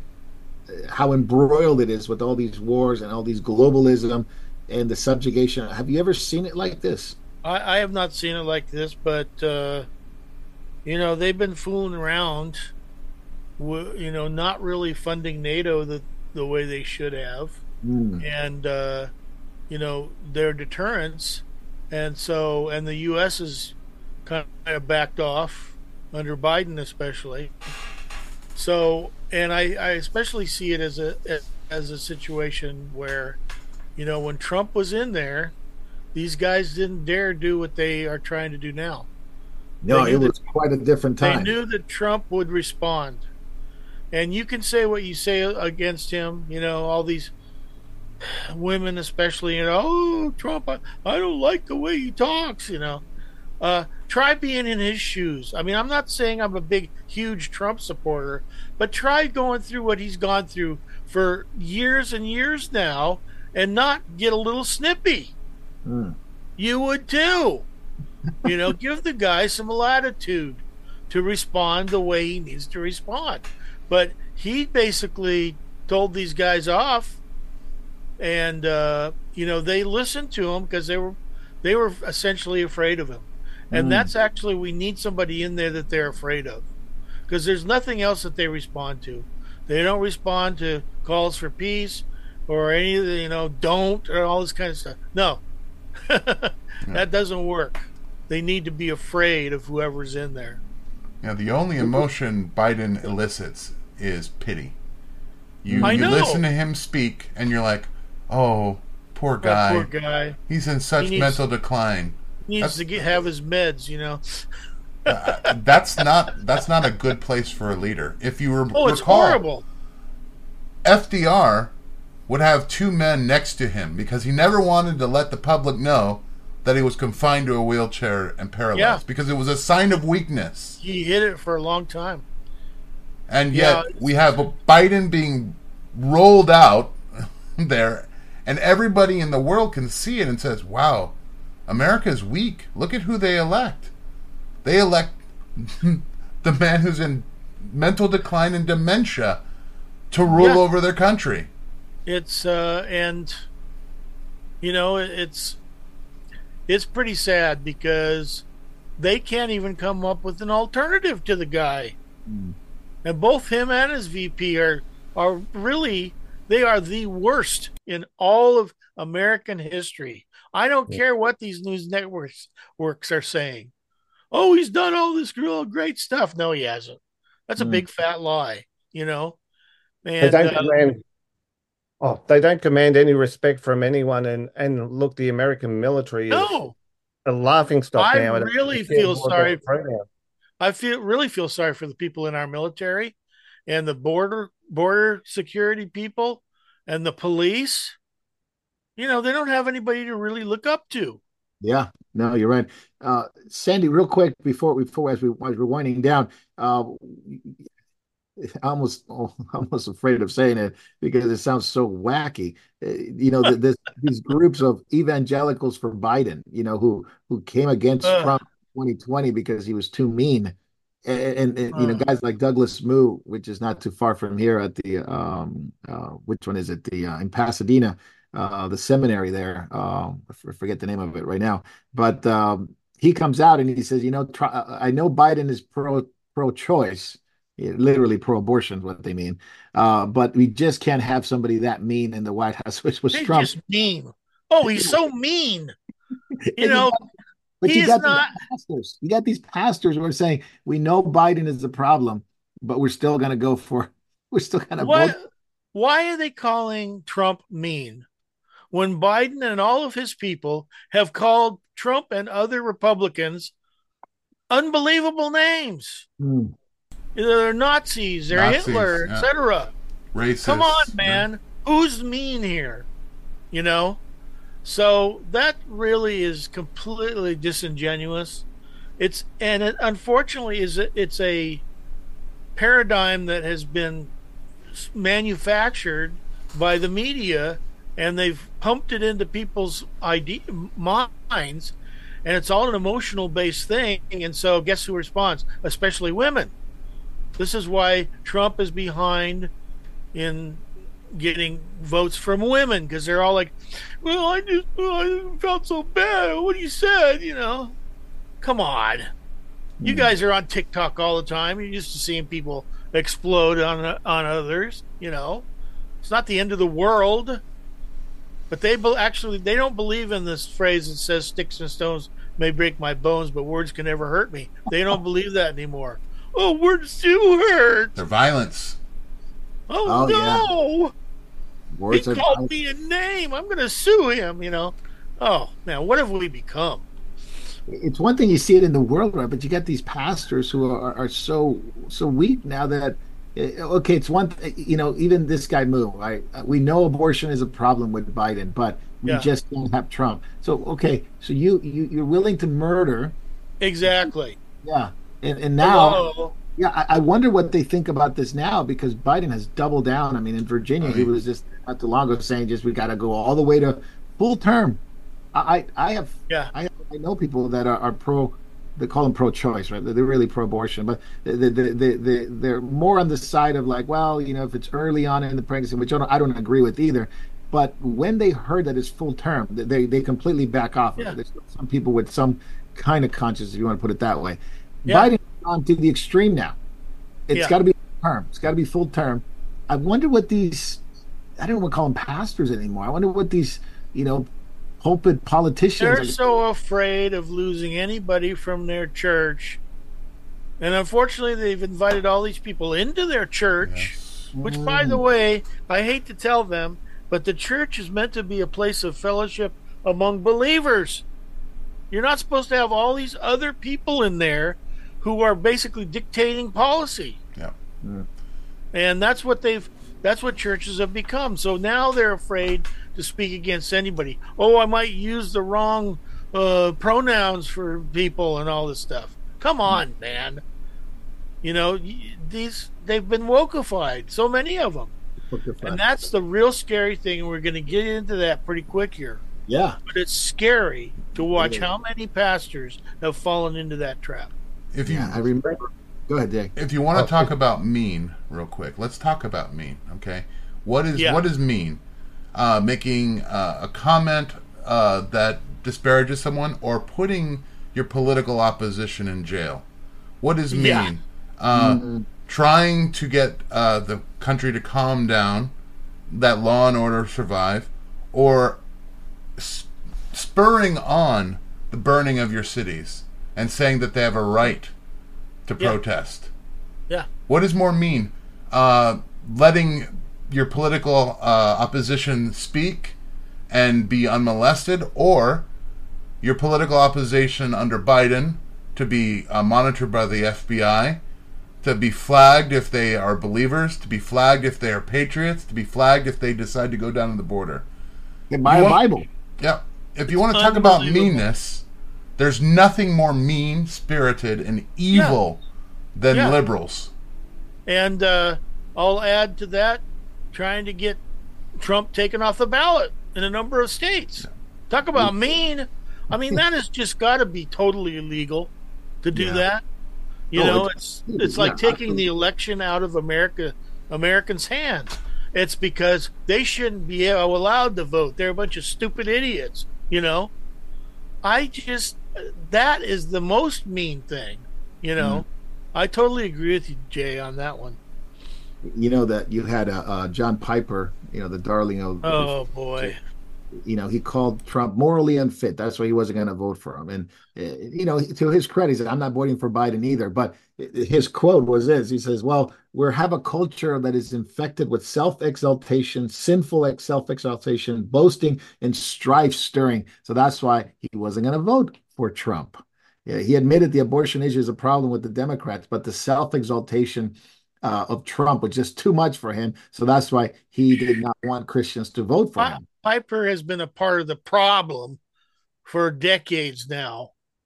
And people need to quit buying his books, quit listening to that guy. He's a radical, ultra Calvinist, And so he has said some unbelievably stupid things. I had a huge argument with him online, publicly, about 20 years ago over his book. I think it was it Desiring God or Desiring God? Yeah, that was a favorite. I think that was it. But anyway, he was saying that Christians have to be joyful all the time. We need to be joyful. Oh, and I'm going, well, yeah, we have the joy of the Lord in us, but the Bible also says in Ecclesiastes that we need to mourn with those who mourn. And, and this Amen. was all during the time of the Toronto blessing, where he's like saying, we should just laugh and stuff. And I'm like, Well, all you're doing is giving fuel to these people. Yep. Oh, Sandy, the book was called Christian Hedonism, because I had a That problem was with. the argument I had because I said, how can you try to coin a phrase like that when it's an oxymoron? Yeah, Because Christians absolutely are not hedonistic. That's what we're not to be. That's what the Bible says. That is the opposite of Christianity. And he was totally disagreeing with me and like blasting me and stuff, and I just kept going. And he finally gave up the argument. Isn't it that, Davey? Is a subtitle, Desiring God, Christian Hedonism? I think that's part of I this. think it was just called Christian Hedonism. I think Desiring God's his. Oh, they're just the book itself. Okay. Well, that was one of the things that he talked about in that book. He tried to coin that phrase, and which is wrong because we have the joy of the Lord in us and the peace of the Lord because we're born again, but that doesn't make us callous toward those who are suffering or other things like that. We are to actually have real, a real emotion toward people who are hurting in some way. There's a time for everything. I'm a total believer in what Solomon said. There's a time and a place for everything. And so he was just going totally against that. And he wrote like 3 or 4 books on the same subject. And everybody was reading those books, Yeah. What I hated about it too, it kind of like it made God basically out to be like a commodity that was there for, for us, for our. They just pull the lever and get your product. And also, to apply his principles, it also made Jesus out to be a sinner because he, when he was on the cross saying, my God, why have you forsaken me? According to John He Piper, wasn't really living the John Piper lifestyle. I'm like, no. We're supposed to be following Jesus, Yeah, that's and interestingly, when I was doing a long study on many of the martyrs and stuff in the church, a lot of them they'd be like burning at the stake, and they're saying, "Father, please forgive them. They don't know what they're doing." That's right. I mean, it's incredible. I mean, when you read that stuff, we have a lot to live up to. Will we do the same thing when we are, put to that test? Are we willing to say, "Hey, I'm all for the Lord, and I forgive you for what you're doing to me," So, and there's a big test coming, and big ones. So we live day by day by faith and day by day through grace. And although we have little tests here in our lives, but those little tests are to prepare us for bigger tests. They are supposed to be preparing us, And when I came, had the joy of coming out to Devore, I gave part of my lessons in forgiveness as a message, and that's how one way that the Lord's trying to prepare us. We need to be able to forgive one another and forgive others, even forgive our enemies. And that's a tough one. It's a tough one. And that, by the way, is unlike any other religion in the world. That's right. To love your enemies, to forgive them. Love your enemy as yourself. Do good to those who hate you, and do good to those. Pray for those. Pray for them. Yeah, and persecute. Absolutely. And we are living in those days, a very difficult day where we absolutely. can the episode because the involvement of the WEF, of the UN, is creating this mess in the world, which really is suffocating people, and lawlessness abounding. And Klaus Schwab has made it very clear that the superpowers, like America and other countries, are going to end. It's going to be China who's going to lead, and it's going to be run by World Economic Forum stakeholders, because that's really at the end of the day what they want. Things like BlackRock, Bill Gates, all these guys to run their world, and it's scary. Christians are up against that. We live in that, in between the overlap of these empires that are falling, and some are coming up, but we have an unelected group like the WEF, like the UN, who are wanting to literally rule the world without any accountability. I don't think a lot of Christians are ready for that kind of world Yeah. if it's going to happen. The Lord can intervene, of Yeah. course, but you see these Well, up. it's scary, but I'm so thankful to the Lord that we have hope. That's We right. have hope in him. We know that he's coming again, that he is going to straighten this world out after it's been completely torn apart by people and their master. Um, and So I'm thankful that he's coming, and he's gonna make this world what it should have been from Yep, the beginning. that's right. And we do have hope. We don't need to be afraid of these people. We need to actually stand up for what's right. That's right. Greater is he that is in us that he that Amen, brother. Satan runs these things. Satan runs these things, and although these are troubling times and troubling things, we are not, like Sandy said, we're not to be afraid. We're commanded by the Lord not to be afraid. These things are happening. Be not afraid.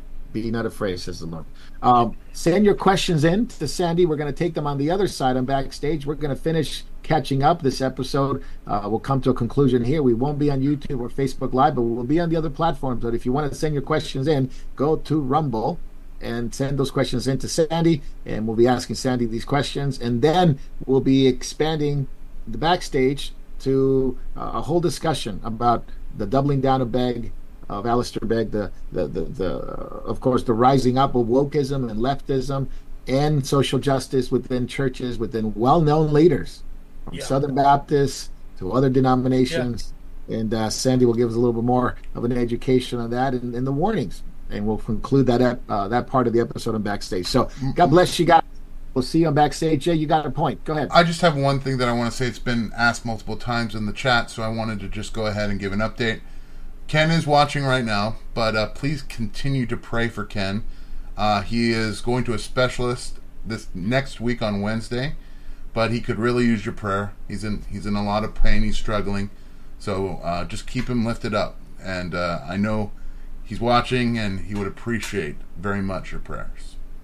Amen. Absolutely. Pray for Ken. We love you, Ken. I know he's watching and listening, so we love you. And a lot of people love you too, so they're praying for you. So by God's grace, you will recover and get well by God's grace. So God bless you, brother. Thank you guys for praying, and we'll see you on backstage.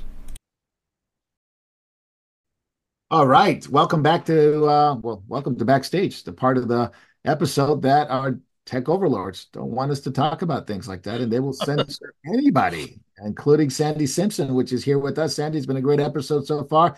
It's been good. We're going to do Backstage. We just did catching up. And so we have questions for you. We have questions for you and for Jay and Dave if you want to jump in All on right. any other questions. But Sandy, after the questions, we'll tackle the big subject, which is what's going on in the church, wokeism, leftism, social justice, gay marriages. What is going on? So let's ask the first couple of questions, and then we can do this. Let me see. One, two, three, four. Here we go. Regarding no, okay. Okay, here we go. From what Moriel knows, is Colin from Times Square Church, New York, a real teacher as far as providing sound doctrine, or is he to be avoided? I think this is the guy that took over Wilkerson's church. David Wilkerson, yeah. Okay, go I ahead, Jay. would be very careful. That church has gone further and further into hyper charismaticism. In fact, even the third wave. A lot of those churches have they've gone down, and it's not the same church that David Wilkerson was at, and so I would be very careful of those churches these days. Very good, very good. Yeah, I remember when he took over quite a few years ago now. So Yeah, yeah, there's been some concern about that for sure. Sandy, what's Moriel's view on systematic theology? I have a book by Wayne Grudem who states we will restore the earth, taking Revelation 21. I believe that it will be Yeshua making all things new, not us. What do you think? that is correct. It's not us, but that's what dominionism is all about. That's what the Reformed doctrine, which is virtually the same thing as dominionism. It's that the church needs to take over every aspect of the government. The New Apostolic Reformation, that's what they're about. We are to restore the apostles and prophets to the churches. They are to rule us. Then we kind of all get together as one great army, and we take over the world. We take over the businesses and everything in the world, the governments. I hate to tell you, but that ain't going to happen. In fact, we see the opposite happening right now. We know that that's what is going to happen, that the enemy is going to get even firmer control over everything in this world. And that includes the churches. I'm not saying the church. I'm saying the churches. Because the gates of hell cannot affect the actual church. But unfortunately, we know that the Bible talks about a remnant, a little flock, the narrow gate where few will find it. And that's what we're seeing today. It talks about a great apostasy, a falling away. I hate to tell you, people that love Calvinism don't like that term. But guess what? Jesus himself used that term. He said some believe for a while, but then they fall away because they don't have any root. Well, that's what we're seeing happening. And it's happening all over the place. Far greater, and I mean, far quicker than I thought it ever would. I never thought it'd be this bad by this point. It's getting to the point, and this is why we're doing these Zoom Bible studies, because there are a lot of people out there who literally cannot find a decent church in their area. And they've tried. But they're always teaching some sort of word of faith or, latter rain or Calvinism or some radical thing. So it's sad to see what's going on, but it is happening. The apostasy is here, folks. We're in the middle of it. In fact, I would say maybe even toward the end of it. It just depends on when the Lord's coming. But that's right. That's right. So, Sandy, you will not recommend Wayne Gruten's systematic theology, right? No, I wouldn't. Very good. Very good. You heard it here, guys. It's reformed. It's reformed. That's what it is.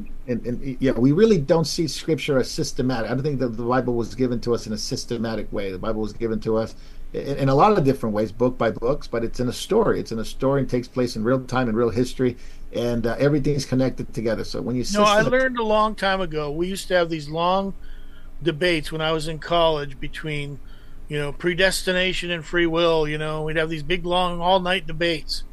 But then I learned later, hey, you either believe what the Bible says and you teach it the way they taught it, or you don't. And so I started teaching things as the apostles and Jesus Christ taught. And when you do that, even if you don't totally understand it sometimes, you're going to get it right. But if you start trying to apply what Calvin said or Augustine said or whoever, you're going to have problems because it doesn't fit. And I know that for a fact because I watched one of my friends fall into 5-point Calvinism. He couldn't even teach certain scriptures anymore. He couldn't teach Romans 11:22, where it says that if they fell away, if I cut them off, I can cut you off too. Uh-oh. He's talking to Gentiles. So, we have to believe what the Bible says, and so then I began to, when I was teaching about eschatology, I could say, I could teach the verses about, he foreknew, predestined, called, justified, glorified. I have no problem teaching that at all. Because for one thing, I do start at the beginning of that, which is foreknowledge. An extremely important point. He foreknew. It doesn't say he foreordained like the Calvinists say. He foreknew. He knew ahead of time if a person, when they were heard the gospel message and the Holy Spirit convicted them, whether or not they would respond to the gospel message. That's what it's talking about. So I have no problem teaching that, but I also have no problem teaching like what I'm teaching right now, which is the same message is given to all 7 churches. Hear what the Spirit's is saying to the churches. You must overcome. You have to be overcomers. Well, if God's done it all and you're a done deal, then then there's nothing. Why would you talk about that? Oh, they had a lot to overcome, especially in the first century, which is why then we need to take those precepts and apply it to ourselves, because we are now, and we're going to even have further problems overcoming the world. And what overcomes the world? It's faith in the Lord Jesus Christ. That's right. Amen. Amen. Absolutely right. Sandy, regarding languages, should we be using those apps that translate languages one to another instantly? I would imagine it would be like AI, artificial intelligence. I mean, I'm not sure I see the problem with that. I mean, I guess it's whether you're trusting whether it's giving the correct interpretation of it or not. But you can check that out. You can check to make sure it's actually translating something correctly. So I have no problem with using that. I think that's not a bad idea. I mean, it's a whole lot better to actually learn the languages. That's I can't remember who I was listening to. I think it was Jim Gaffigan, who was laughing about the fact that Americans don't know any language at all. we're all we go to another culture and we're like, hey, hello, that kind of thing. How come you people don't speak English? Where's the McDonald's? I really laughed at that because it's so true. People, you go to Europe. I have a lot of friends who live in Germany, for instance. They speak 3 or 4 languages. Right, that's right. No doubt. So, Davey, real quick, did you have something to say on systematic theology? I think you wanted to add something to it, but I wasn't sure. Do you? Oh, I'm pretty much only going to reiterate basically both what you and Sandy said too. You look. We need the whole counsel of the Word of God. We need to look at the whole picture. Don't view it through the lens of systematic theology. Let the Bible speak for itself. Amen, brother. That's absolutely true. All right. Will the pre-trib rapture be one of the causes of the great apostasy? No, because there is no pre-trib rapture. But I mean, yes, I can tolerate somebody who believes in pre-trib, but especially the newer version of pre-trib is really bad. They've added some things onto it that weren't there before. Nobody knows exactly when Jesus is returning. However, if you really look at the evidence, it really looks like he's coming back sometime intra-trib, And I don't agree that the whole tribulation is the wrath of God. That's not what it is. Tribulation means persecution, trials, and that is going to be there for the Christians and the believing Jews, etc. But no, that's not what brings it on. What brings it on is the fact that people are not standing up for what they should be standing for. We're told to get away from false teachers and false prophets. But instead, we're inviting them into our churches and into our living rooms through the TV. We're going to a meeting to get slain in the spirit, quote unquote, by one of these guys. It's awful what's going on. So that's what all of these false teachings from, especially the latter rain, Word of Faith, emergent church, the New Age, etc., have filtered into the churches and are in the process of ruining people's faith. Ruining. I remember talking to a few people who are members of Marco's church who got out of Word of Faith, and they were like, they're so thankful to the Lord that he brought them out, because it just about ruined their faith. I had a lot of people who write to me back when I first started my website saying, I gave all of my money, I mortgaged my house and gave it to Benny Hinn or Kenneth Copeland, and now I can't, I don't believe in the Lord anymore. That's it. Wow. They ruin people's faith. That's You right. know, sooner or later they get ruined. And so, I watched that happen with kids, with young people especially, and it's bad. But yeah, but no, it's something that the Lord predicted would happen, and by the way, it was already happening all the way back when John wrote Revelation. He talked about the spirit of the Antichrist being already there. So the spirit of the Antichrist has continued, and it's grown exponentially. And people, unfortunately, have mistaken the spirit of Antichrist for the Holy Spirit. Look at what's going on in the churches. Yeah, It's bad, man. you're absolutely right. And there's nothing, it really gives the enemy an opening when you're doing the slaying the spirit stuff. He'll just rush right in and provide signs and wonders for you. I always remember Benjamin Cream basically saying that Maitreya was saying, "You want signs and wonders? I'm going to bring them." And I'm like, "Yep, that sounds like the Antichrist to me." That's we already know. The Bible says false prophets would come and do great signs and wonders, not just signs and wonders, great ones. Yeah, We know that the false prophet's going to bring down fire from heaven, for instance.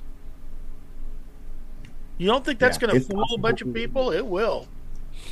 It's possible, deceiving even the very elect. If I could add a little bit to what Sandy just said about that. A brother in the Lord told me, we were talking about pre-trib rapture, and he made the point to me, said, "Can you explain to me why the most hollowed out part of Christianity in history, the most compromised, the one that is ready to get rid of the scriptures, is the only one that escapes persecution, violence, and murder? Why wouldn't he do it for the first century church that were being burned on a cross and being fed to lions?" Yeah, why do we think that we are the privileged ones who are evolutionarily much higher on the anointing scale than anybody else? We're actually at the very lowest point. We're at the lowest point. And all you got to see is what's going on in the churches to understand that. We are not at the highest. We haven't evolved. We're not closer to God being little gods at all. Yeah. So, yeah, that's a real good point. All right, very good. Those are all the questions we have for today. There's more questions we can ask next week, but we have to move on to the topic at hand. Sandy, I'm going to share my screen real quick, and you can see this here. And there we are. And we're talking about the issue with Alistair Beck, the compromise. We heard it from Jacob last week and David last week. And have you heard the clip? Did you hear the clip from last week that we played? Maybe we should play it again. What do you guys think? We should play it just to make sure everybody knows the context of it. We'll play the clip. And this was a radio show, some kind of podcast that he had. And he talks about a question that he received from a grandmother regarding attending the wedding, the same-sex wedding of her grandson. And this was where Alistair was said. And the reason why we bring this up, we did talk about it last week, but more recent stuff that he said about it and the doubling down of what he said is what the issue is. But we just want to have it in context to what he said. So I'll play this clip and then we'll move on. It is in another direction and learning to say, but I have no basis upon which I could argue that I would myself would not be where they are, were it not for the amazing grace of God, were it not for his compassion towards me. And in very specific areas, this comes across. I mean, you and I know that we field questions all the time that go along the lines of, my grandson is about to be married to a transgender person, and I don't know what to do about this, and I'm calling to ask you to tell me what to do, which is a huge responsibility.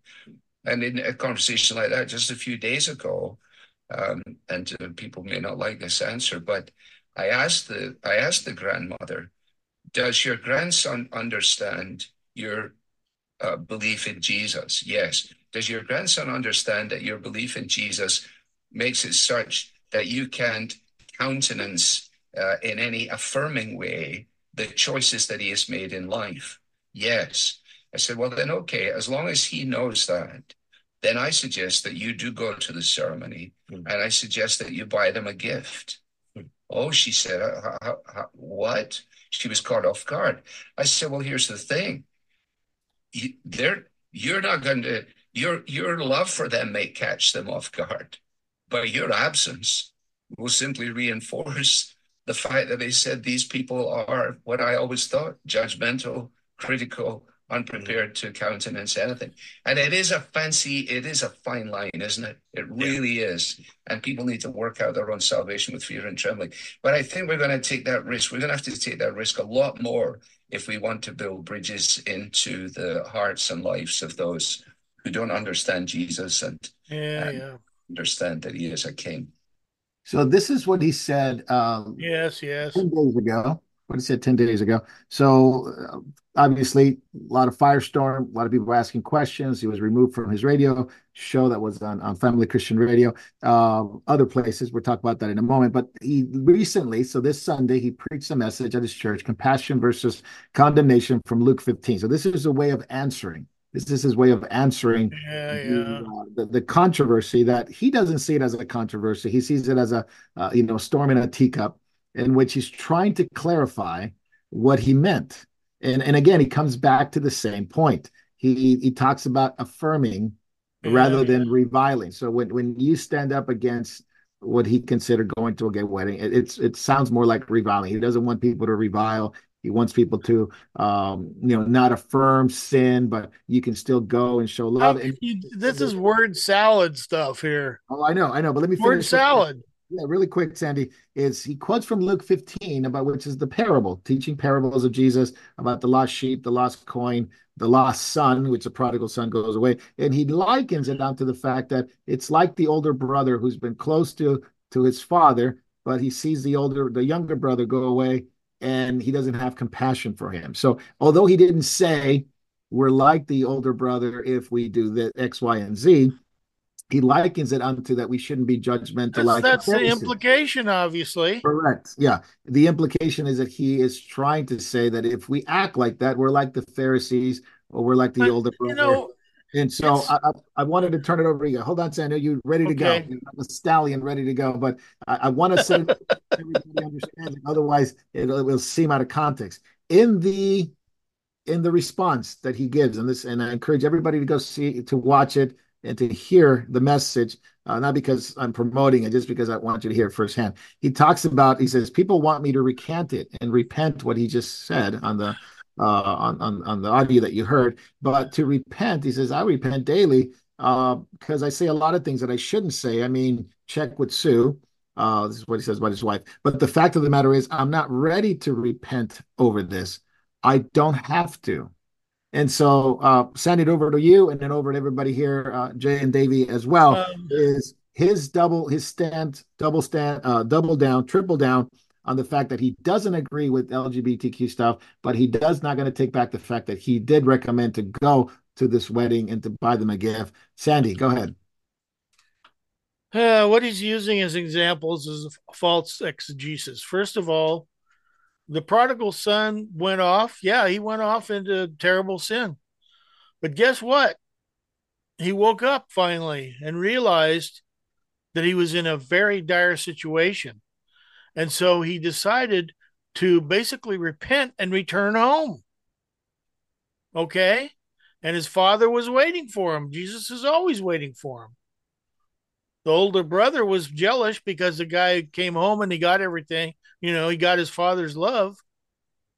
When, the father said, I always love the older brother.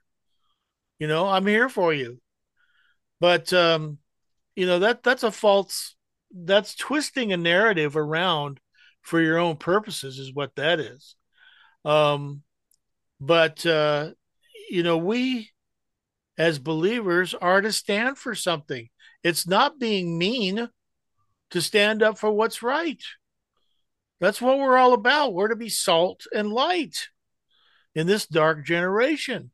How can you be that if you're giving your tacit approval to a gay wedding? You can't do that. You don't have to go to that wedding. You can still show your love to that person, but and at the same time allow them to understand that what they're doing is a sin, and it's a dangerous sin because it's a sin against God. But yeah, he refused to repent, and unfortunately, he also attacked American evangelicals in his sermon. Basically, you might think that the reaction to Alistair Begg's compromise on gay weddings is too harsh, but actually, it hasn't been harsh enough. Whatever reputational credibility Begg stored up in his decades of ministry, he threw away in a recent sermon where he refused to repent and attacked those who called him out. And the sermon is even worse than his initial statements. This is exactly what John, what's his face, the pastor of Brownsville Assembly of God did. John Kilpatrick? John Kilpatrick. And both him and Stephen Hill came out and attacked any Christian who would disagree with what was going on down there. And I was there the night that he did a sermon and compared anybody who disagreed with the Brownsville revival to Sennacherib. Oh, man. Oh, thanks a lot. You're calling us the devil, basically. It was ugly. But that's what these guys do. If you don't agree with them, it's your problem, not their problem. And people had talked about him and written stuff about him and said, how come you're a false prophet? You said that Hank Hanegraaff was going to die in 90 days, and he didn't. And then you came out and said, well, I never prophesied that. Yeah, this is Kilpatrick, right? They're talking Kilpatrick. Yeah. And I had it right on my website. I had the transcript where he said, I'm prophesying. Okay, he said it. So they just lie. And unfortunately, I hate to see this happen with Alistair Begg because he has done some really good work in the past. But he's falling into this trap, this woke trap. Unfortunately, when he doubled down on his remarks, he got the boot from the American Family Radio program also. So others have seen it. And also he's associated with the Gospel Coalition. Come on, man. So it's a big problem, and it's coming into many denominations. And I can talk about some other ones if you want me to at this point, unless you have other comment on that. Yeah, let me comment on this because I'm still scratching my head. How can he get it so wrong? I mean, he's taught the Bible for so long, and he has failed to apply it in a very, let's say, simple way. It was a very straightforward way. And there's others who said, well, we should, what's the big deal going to a wedding and stuff like that? Because a wedding affirms something that God doesn't want. A gay wedding like that does affirm something that God doesn't want. No kidding. You're affirming something unnatural. You're affirming something that is not right before God, and it's against God. And so, Sandy or Jay or Davey, how can a Christian walk a fine line between affirming and reviling those whose actions are basically declaring them to be enemies of God? How can a Christian walk a fine line with that? It starts with being accountable to the one truth, which is the Scripture. Accountable to the Lord. Yeah. And we are accountable to Him for what we believe in and what we stand for. But that's what he's calling. He's calling for a fine line. How could you walk a fine line like that? I'm going to be kind of on the side of okay, truth, but he's been listening to people like Brian McLaren. I can guarantee you, and also what's his name? Anyway, McLaren's officiated at his son's wedding to another man. Yes. So this stuff's been going on for a long time, and these guys come up with all their excuses about how wonderful it is, and what a great way to, So yeah, now they can still talk to their kids, but their kids are not really born again. What good is that? You want people to actually come to the Lord, and the first step of that is to recognize that you are a sinner. Yeah. You're not perfect. I think if I could share just what Galatians 1:10 says, this I think this applies to Alistair. Am I now trying to win the approval of human beings or of God? Or am I trying to please people? If I were still trying to please people, I would not be a servant of Christ. Oh, That's absolutely. right. Oh, That's absolutely. exactly to the point right there. Yeah, they're walking this fine line to be both, both not offending and still keep their faith in Jesus, right? They're walking this fine line. That's really what he's calling for, in my opinion. We never really spoken about Alistair Begg here, or, I've never criticized him in that way before, because I just, I never really liked some of the stuff, but okay, I enjoyed some of the teachings and thought he was pretty faithful to Scripture. But over the years, he's diverted more and more toward a very this very compromising aspect of it. And but didn't say anything about it because I'm not going to go and calibrate every single person that I know. However, they've been obviously hanging around with liberal people from liberal denominations. And Begg his reach is pretty far out there. I mean, he goes to different conferences, he goes to different denominations, different places, because his reach is quite far beyond the Reform circle. So eventually, it sort of bleeded out into these things where he just didn't take stands. Right. Not that he has to for my sake or anything like that. That's not what it's about. But it's really about Scripture and what he is influencing believers. Because a lot of people, although they were offended by it, there's some people that would say, "Well, I agree with Alistair. We should go to the." And so it's changed the mentality within the church about, of course, stand like this. And that's exactly what's going on. He's redefining terms again too. He's doing what you call having a very sentimental view of God. He's fashioning God in his own image. But what does the Bible say about compassion? If you go to, in the book of Jude, it says, on some have compassion, those who are doubting, others snatched from the fire. What's it say about condemnation in John 3:18? The one who believes in him is not condemned. The one who does not believe has already been condemned. He's redefining terms. He's trying to be friends with the world. You cannot be friends with the world, and friendship with the world's enmity with God. He has more. He can, as Jay was saying before, he's more concerned with how the world sees him than how God sees him. I've seen this happen so many times over the years with pastors, especially of mega churches. They get to the point where they are really afraid of offending somebody. They might leave the church or whatever, and so then that's when they begin to compromise with these kinds of things from the world. Yeah, and absolutely. We see this happening in those churches, but we also have been watching it happening in a lot of places. And you want me to talk about that?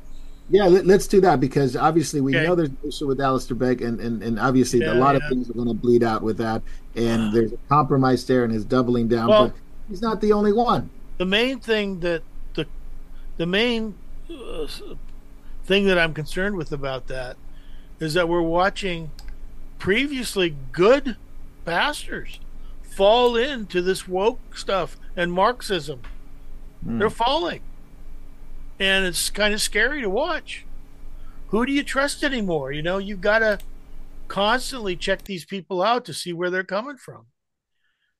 We've got, from the New Apostolic, we've got Preston Sprinkle. He hosted a webinar on why we need more homosexual and queer Christian leaders. He's from a third wave churches. And he's part of the original advisory board member of Revoice, which is the great gay Christian movement within evangelical churches. Wow, it's so scary to see. We've got a movement in the churches, like gay Christians who want to be the pastors of these churches. I'm like, what? Why would you want that? But they do, and I watched an entire denomination called the Friends, evangelical friends up there in the Northwest, in Portland, etc., fall down because the gays got a foothold in the church, and that was it. They wanted to take over the whole thing, and that's exactly what they got. They took over the whole church. We've got this guy is not. This guy's a false teacher and a false prophet, all the way back to the Kansas City Prophets. But IHOP has finally done a full investigation of Mike Bickle, Oh yeah. and he was engaged in inappropriate behavior, including sexual contact and clergy misconduct in an abuse of power. International House of Prayer has revealed the full results of the investigative report, reported the actions of founder and prophet Mike Bickle, prepared by Rosalie McNamara from the law firm Lathrop GPM. She says she was allowed unhindered access to all the parties and players involved except Mike Bickle himself, who declined to be interviewed directly, but did not respond. He did not respond to written questions. And the primary Jane Doe that Bickle has already admitted into having an inappropriate relationship with before the foundation of IHOP, on the advice of her lawyer, he wasn't supposed to talk about that. I could have told you this was coming way back when we did when Mike Oppenheimer and I did the 13-hour series on the New Apostolic Reformation, which, by the way, I highly think every pastor ought to watch it, because then you'll see exactly what's going on. But the scary part is a lot of those people in the New Apostolic hierarchy are either extremely effeminate or something's going on, and it's creepy, folks. It's creepy. It really is the agenda. It's like a gay agenda within the church that has got hold of it. Yeah, got a hold of them. More wokeism. Southern Baptists and evangelicals joined together to create a scripture twisting program promoting open borders. Oh, so they're into that too. Isn't that wonderful? As if the Southern Baptists haven't already been a pretty bad example, with all their CRT and, all this stuff that they're promoting down there. And yet so many Southern Baptist churches are doing nothing about it. They continue to allow, those guys to have their say in the denomination. I remember go ahead. Oh, no, Sandy, I was just wondering. I've just been thinking, and I was wondering if I could ask you a question. Mm-hmm. Like when I see people like Alistair Begg doing this kind of thing, it's kind of like to me, it seems like they don't have a healthy fear of God at all. Oh, they don't boy. they don't see God as being, judging or that at all. And I'm wondering, how much do you think their eschatological viewpoints kind of affect this? If they don't believe God's coming back to judge the nation. Unfortunately, there's a Calvinist component, Reformed component to all of that. There's a once saved, always saved component in back of that. If you believe you're once saved, always saved, hey, it doesn't matter. Whatever happens, I'll be fine. Yeah, that's what it really comes down to. And in fact, I've said this before.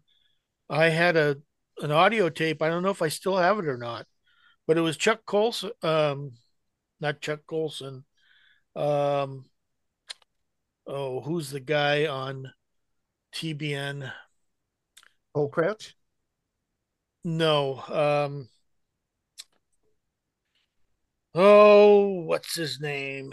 He's got a son. Oh, Charles Stanley. Oh, Andy Stanley. He's an absolutely.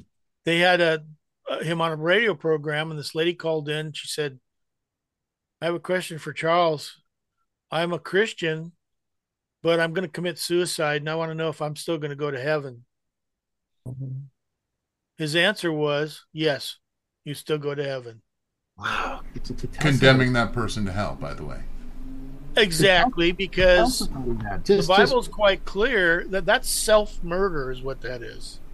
There are no murderers in heaven. You don't get the kingdom of God by murdering yourself, unless by some amazing thing you repent on your way to death.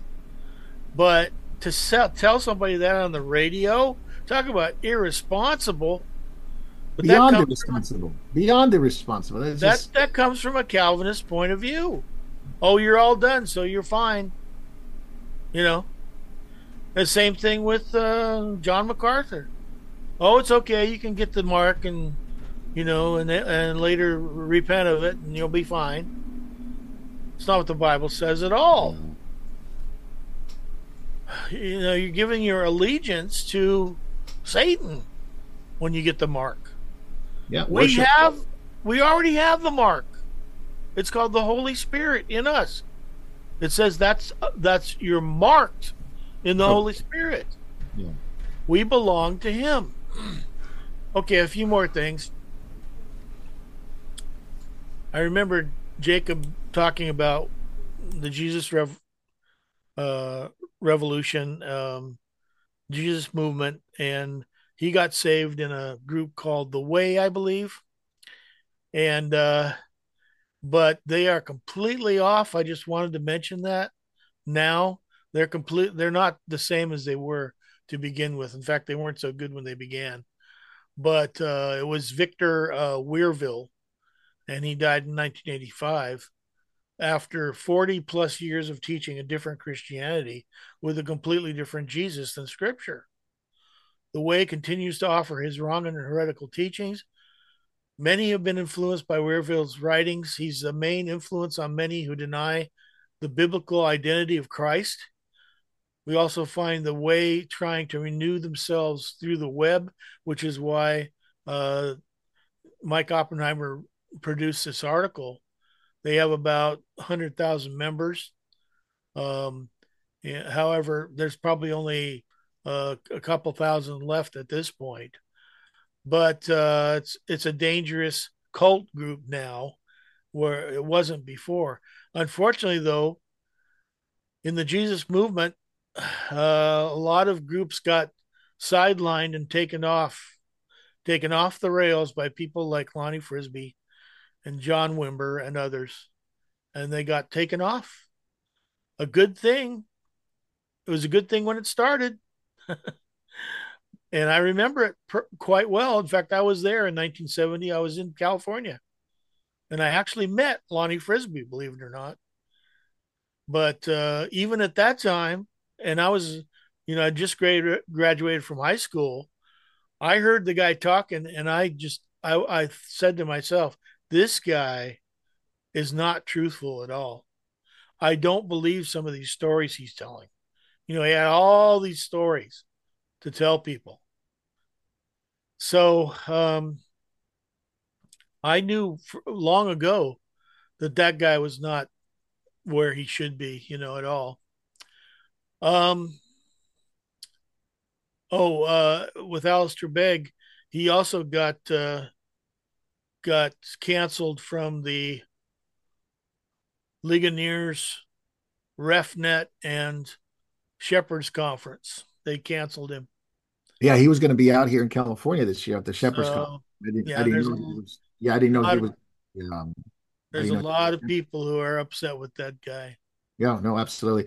Sandy, a couple of things. Obviously we talked about the social justice aspect of it, the wokeism and all that stuff that's coming into the church. Obviously the LGBTQ affirming, that's a big pressure on pastors and teachers. And there's a whole movement within the church to affirm that.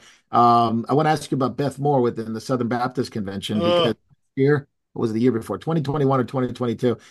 She told the men in her ministry at a meeting to apologize to people at the assembly congregation for being men. You talk about apologizing for being men. You have that guy. I'm sorry, I'm a man. Yeah, how can you? What a ridiculous! This shows why somebody like her should not be teaching at all. Some of these women should be. The churches should completely ignore them. she is a completely untrustworthy person. Yeah, she has You a lot know, of fans. It's a darling she's of been hanging out with the emerging church people and the New Apostolic, and yeah, she's the darling of the Southern Baptist Convention. Big she's a following. darling. Yes, Yeah. Big following. Yeah, but and they all use her materials. you can't Yeah. blame her for this. You can't blame a snake for being a snake. You, okay, you in the Yes, you case can. in this case, I would blame the church. The people that support her are the problem, Yes, not her. you're right. Well, Oh. between her and Joyce Meyer and people like that, they put out just a raft of materials. You go to any Christian bookstore, you're going to see just a mountain of books and Bible studies. And so, especially women's groups, they'll Yeah, use this that's Morris. materials. It's When I just first went to this church I used to go right. to, they were using uh, Joyce Meyer's materials. So I went to the pastor. I said, "You know what she is? She's complete word of faith. She believes that Jesus had to be born again in hell. Okay, this person should not be teaching the women in this church." He finally talked to somebody, and they got rid of that book. But they kept getting more stuff from some of these women. And it's a big mistake. But anyway, I mean, I told him there are other people that you can get that have written trustworthy books and stuff that you could study. That's But right. here's an idea. Why don't you study the Bible? Yeah, Well, you need somebody to tell you what it says, right? That's really what the point is. You need somebody to tell you what it Yeah, says. Church is filled with that. Well, all you got to do is look at her, Beth Moore. She looks like she's on some kind of medication. Honestly, she looks like a deer in the headlights. Her eyes are all weird. Uh, Uh, I'm guessing she is on medication. Sandy, what about that David Platt, McLean Bible Church, apologizing for being white? His whole ministry is white, and therefore he needed to repent of that. How do you repent from that? Ridiculous.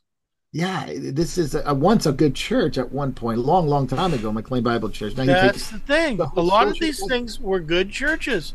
I Yeah. was just talking to you earlier about Alistair Begg. I believe that Alan Redpath used to be the Yeah, the you're right. pastor at the church he's at. And I am very fortunate that when I was about 9 years old, my dad took our family up there to hear Alan Redpath. And I'm telling you, man, that guy could preach. That guy was excellent. I think he'd be rolling over in his grave to hear what Begg is saying right now. Yeah, That's no, terrible. absolutely. So apologize for being a man, apologizing for being white, repentance over those White, things. yeah. What about If you're a social white man, you've had it. Oh man, you're done. You're like the worst Christian, right? That book that was written, I forget the name of that lady. I can't remember at the point. It's called John Wayne and Jesus, and he was talking about how the problem with the faith in Christianity is white Christianity. White men in Christianity are Oh the yeah, it's their problem. yeah. And it's also the Israelis. They're predominantly white, so you know they don't deserve to be supported because they're white. This is why I really, really want to watch that movie that's coming out. It's called God and Country that we talked about it here and catching up. Jay and Davey Yeah, about it with them, which is promoted and actually made by left-wing Christians that promote climate change, green Christianity, that promote socialism, promote Marxism, promote LGBT, promote abortion, and in Sandy, some of these guys here, like Russell Moore, is on that video. Russell Moore, Southern yeah. Baptist Convention, prompted by some of the leaders Doesn't there. surprise me at Yeah. all. And he's going left and more left and more left as we go. Yeah, And still, I think he's still a professor in the flagship of the Southern Baptist Seminary. And he's in that video. Also, the guy from VeggieTales is in that video. Other guys that are surprising are in that video, promoting this idea that the problem with Christianity in America is basically this nationalism, this white Christianity that has come on. And because we don't promote or Christianity that they think is bad. They don't promote abortion. They don't promote homosexuality. That they're the problems. And a Christianity that needs to be loving and needs to be compassionate, they said. It needs to be yeah. affirming to other people. I don't think What? anyone they're needs not to being confirmed. apologize for the color of their skin when it comes to matters of faith. The only apology that I think is necessary for most of these pastors, these left-wing liberal pastors, is they need to apologize for being lukewarm. no kidding. And It's God it's created Laodicea all over again. And That's right. God's created each of us. God's, in his wisdom, he created us, the way he wanted us to be. We're fearfully and wonderfully made. Basically, it's a slide on God when they go Yeah. into this. Well, how can you apologize for being the skin color you are? Yes, You didn't God have a made us. choice in that matter, Or where you you were know? born, or yeah, it just absolutely. When has Christianity gotten into that? But it's the left wing social justice Yeah. reform It's crazy. their whole thing. Yeah, It's that setting people against one another for they're political reasons, they're reforming the church within the church to become more sinful, and Yes. blame the Orthodox ones, the Christian, and I mean by Yes. Orthodox, the one that stay true to the main doctrine of Scripture, Yeah. for being too Orthodox, for being too Christian, Yeah. and it's an inversion of the reality. It's They're an too inversion. Christian. Yeah, you But need to be. there's what's being called side B theology, and it's basically they're making a push for more homosexual pastors. Well, that's what we need today. That's Yeah, the Revoice organization. revoice. Yeah, Uh, you know, Andy um, Stanley's talking about that. Not yeah, Andy Stanley's talking about that with his of conferences. course, Yeah, it asserts that homosexual desires and identity are not sinful. yeah. In a partial affirmation of homosexuality and transgenderism, and obviously this could be carried over and is into pedophilia. And a few next I'll be asking for pedophiles to be pastors in the churches. Can you imagine that? I mean, um you have left-wing churches, really radical liberal churches, have drag queen hour, and they bring kids to I the was oh drag. just yeah, about to say that I they're already there. Yeah, it's They're like, already there. can you I couldn't imagine believe that? I had a picture on my website for a while. I think it's still there of this transgender guy, uh, dressed as a woman or whatever, coming up and doing like the children's story time before church started, and he's up there on the on the stage talking to the children. This transgender guy in this Yeah, church. would you believe that? Yeah. One other guy, Sandy, that I want to talk to you about was Max Lucado. Very well known. He's uh, probably every denomination has probably had some of his books, devotionals, written a lot of stuff. But he's Yeah. also on the social justice stuff, talking about his Christianity is too wide. The skin color matters, and we need to be more willing to accept those who don't look like us. Sort of repenting for being white again. It's the implication. So, but he's gone off for a long time. I mean, it's nothing new, but people just love his books, so you can't really say anything about him. Yeah, unfortunately, it's been a long time coming.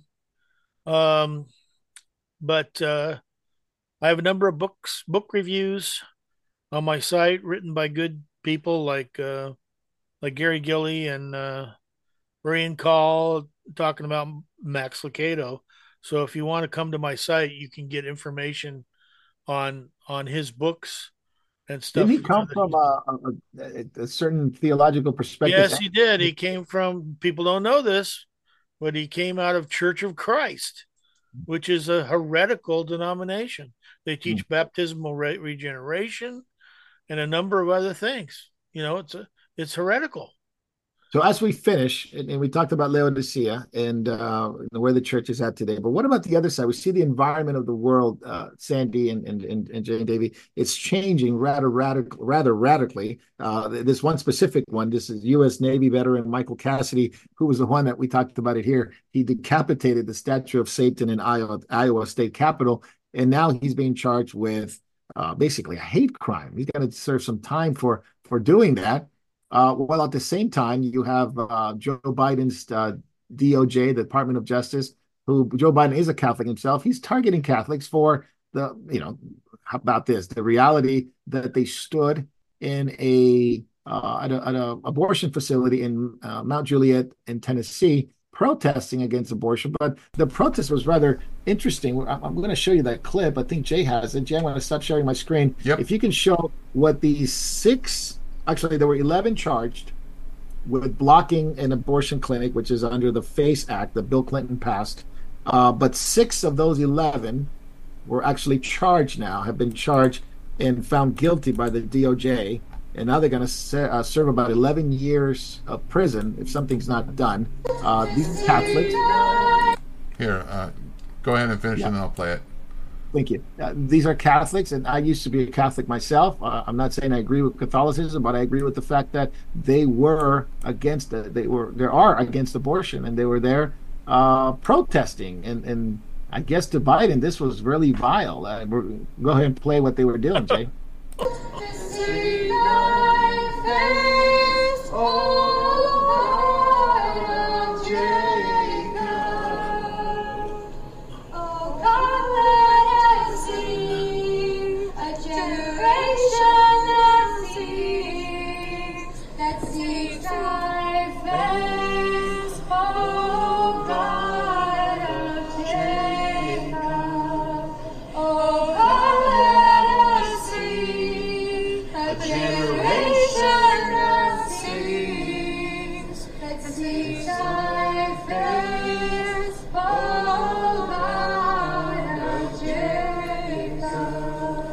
You know what I heard?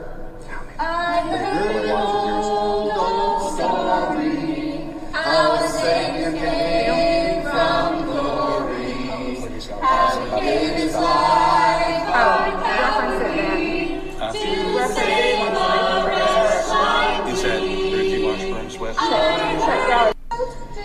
No, man. Oh no, they're singing Christian songs.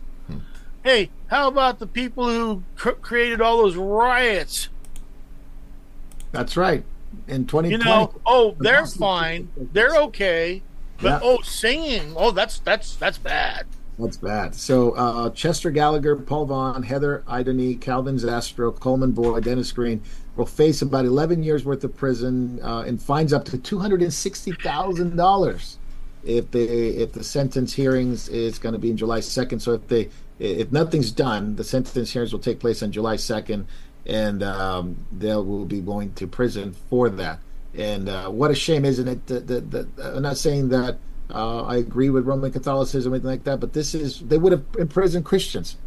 I know Christians that go to that are anti-abortion. They go to clinics and they stand and they share the gospel, and is that the future for Christians who go? Yes, it is. It's just another excuse. And of course, they're going to be using this as a major part of their campaign platform. For the Democrats. Absolutely. And the idea here is, of course, to keep Christians from coming to these clinics and to share the gospel, and to, that lady in the UK peacefully protesting by praying silently in her head. She was arrested for praying just across the street. There was another guy in the UK just this past week, I think, who got arrested too. Oh man, I wish we had that clip. That would have been awesome to show it, because it is happening to evangelists. It is happening to people that protest against abortion. The Republicans haven't done this thing yet, but they want to repeal the FACE Act that Bill Clinton had. But they've had almost 30 some years to do it. That means they never will do it. You got exactly. So, what about the Christians in Nigeria? 89% of martyred Christians worldwide report. It is quite a bit of nonsense when people don't talk about this. What's going on in Nigeria? I mean, I've heard more stuff coming from supposedly believers, right? Telling me how bad it is in the war and all this stuff that, and some of them are anti-Israel anyway, but it's specifically dealing with Christian persecution. They don't talk about it. I've had very, very, if any, few Christians have sent me things regarding the persecution of Christians, especially in Nigeria. They're not outraged about it, but they're outraged about Israel and all this stuff. And here's the FUNAM, which is the Futani National Movement in Nigeria, which basically is Boko Haram, and their establishing of Sharia law and a Sharia government within Nigeria. If you read it, it's basically anybody who's a Christian or not Muslim will not be tolerated within Nigeria if they get control of it. So this is what Christians are facing, Sandy, persecution. Obviously, this happened to Catholics, and it could certainly happen to evangelical Christians. Hate crime for hating Satan. I mean, it's almost a joke. It's almost joke, but The it's joke is real that life. the guy who's the head of this cult came out and he was interviewed by the news and he said, "We don't worship Satan." Wow. Yeah. It's a ploy, right? It's a No ploy. kidding. They're just liars, but So that's typical. yeah, so now you have the other side of the church, Smyrna. You have the compromising church of Laodicea, compromising with the world, with sin, with wokeism, social justice, and the LGBT mafia. And then you have Christians who are suffering for their faith Yeah, and persecuted. And I'm not relating to every single person in this movement, in the anti-abortion movement is a Christian. What I'm saying is they're targeting those who are anti-abortion, and Christians are at least they yeah, ought to be anti-abortion, and it is an American Holocaust. And Christians stand up for it absolutely. and pray and share the gospel there. Well, they're going to be targets of this regime and the administration. So I guess what I'm saying is this is what real Christianity looks like, in a sense of standing up for your faith and Yep. dealing with the consequences. And then the false Christianity that confirms and admits and affirms sin and does not stand for truth and no longer have any overall truth, the supreme Yep. truth, but rather have succumbed to personal truth that's just as important, they say. Yeah. And personal truth leads to a view of God that is not biblical. Like if I feel God is like this, or I feel my truth is like I that. feel Yeah, it is. it's relativism. It It's is. it's subjectivism. It's everything has come down to that. That's why people don't want God in their life. They don't want to know that God exists because Yeah, that means that somebody else dictates the rules. yeah. And I It, can't have that. I have to be able to dictate my own rules. And by the way, everybody has to agree with me, or else, you know, I'll attack them or sue them or something. yeah. Um, This but sentimental view of God has led to a sentimental theology, and sentimental it's theology. all through society, obviously, but it's Yeah. also coming to the churches. And sentimental theology leads to situational ethics, and situational ethics is Yes, basically truth is not truth. It depends on the situation. it's So, only truth if it's true to me. yeah, And by the way, I can have a different truth than you can, but don't say anything about my truth because that's my truth. Well, And if it's I like, got on a who made you God? well, if I got on a plane, I'd want to have a pilot who believes in absolute truth. I wouldn't Yeah. plane on feelings. Good luck with having them in the next couple of months. Oh yeah, I've seen some of the new ads from Alaska Airlines and a few of the others. Well, Oh, yeah. Southwest, yeah, Delta. It's pretty scary. yeah. I just What a wanted to world. connect real quickly to something you said. The Church of Smyrna and the Church of Laodicea. They're somewhat connected in the fact that Smyrna preserves the faith. It strengthens the faith. Laodicea weakens and dilutes the faith. Yeah, that's where we Without are people today. willing to suffer and carry that cross, there is no preservation of faith. That's correct. And Laodicea is a picture of the end times church, and it's a message to the end times church. And by the way, one of the difficult messages is, if you're going to be lukewarm, I may just spit you out of my mouth. Yeah. Uh-oh. And also, at the beginning of Revelation, I'll remove your lampstand. Well, guess what? I think a lot of churches today have had their lampstand removed. There's no Holy Spirit ministry. They're not really preaching the gospel. They're not really teaching the truth. It's all a big jumble. And just like the first century churches, only two of them still exist today. And those two were the ones that were not rebuked by the Lord. That was Sardis and Philadelphia, I believe. That's right. Yeah. And we And want we want to yeah, be like Philadelphia. We want and to be like Smyrna. I'm teaching that now. We want to be the Philadelphia, because the Philadelphian church and Laodicean church, basically exist at the same time. Yep. But unfortunately, the Philadelphian church is a very small remnant number of people. And we have a huge Laodicean uh, cult that's out there today. And, if people, like you said, Jay, I mean, if people can't stand up for what they believe in, we got big problems. Who's going to do that? We're the ones that are supposed to be doing that. If we leave behind our responsibility, then who's there to try to help people? We either have to be bold and help people or just get out. The Lord expects us to not be ashamed of him. Otherwise, he will be ashamed of us before the Father. That's what the Bible says. We need to be not ashamed. That's right. That means we stand up for the gospel, but we also stand up for truth. Amen. Amen. And I think go ahead, Davey. I also think the responsibility falls more on people, on us like the men too, to be the men that God's called us to be. Yes. Going back to what you were saying about the feminization of the church. We need to be the men God's called us to be. Amen. I just like the Bible does, I lay the problem of sin with the men. Yeah, it was Eve who was deceived, but it was Adam's responsibility not to give in to that deception and not to allow his wife to be deceived. The reason we have such garbage going on today is because men have absolutely dropped their responsibility. I can't even believe what's going on these social media sites.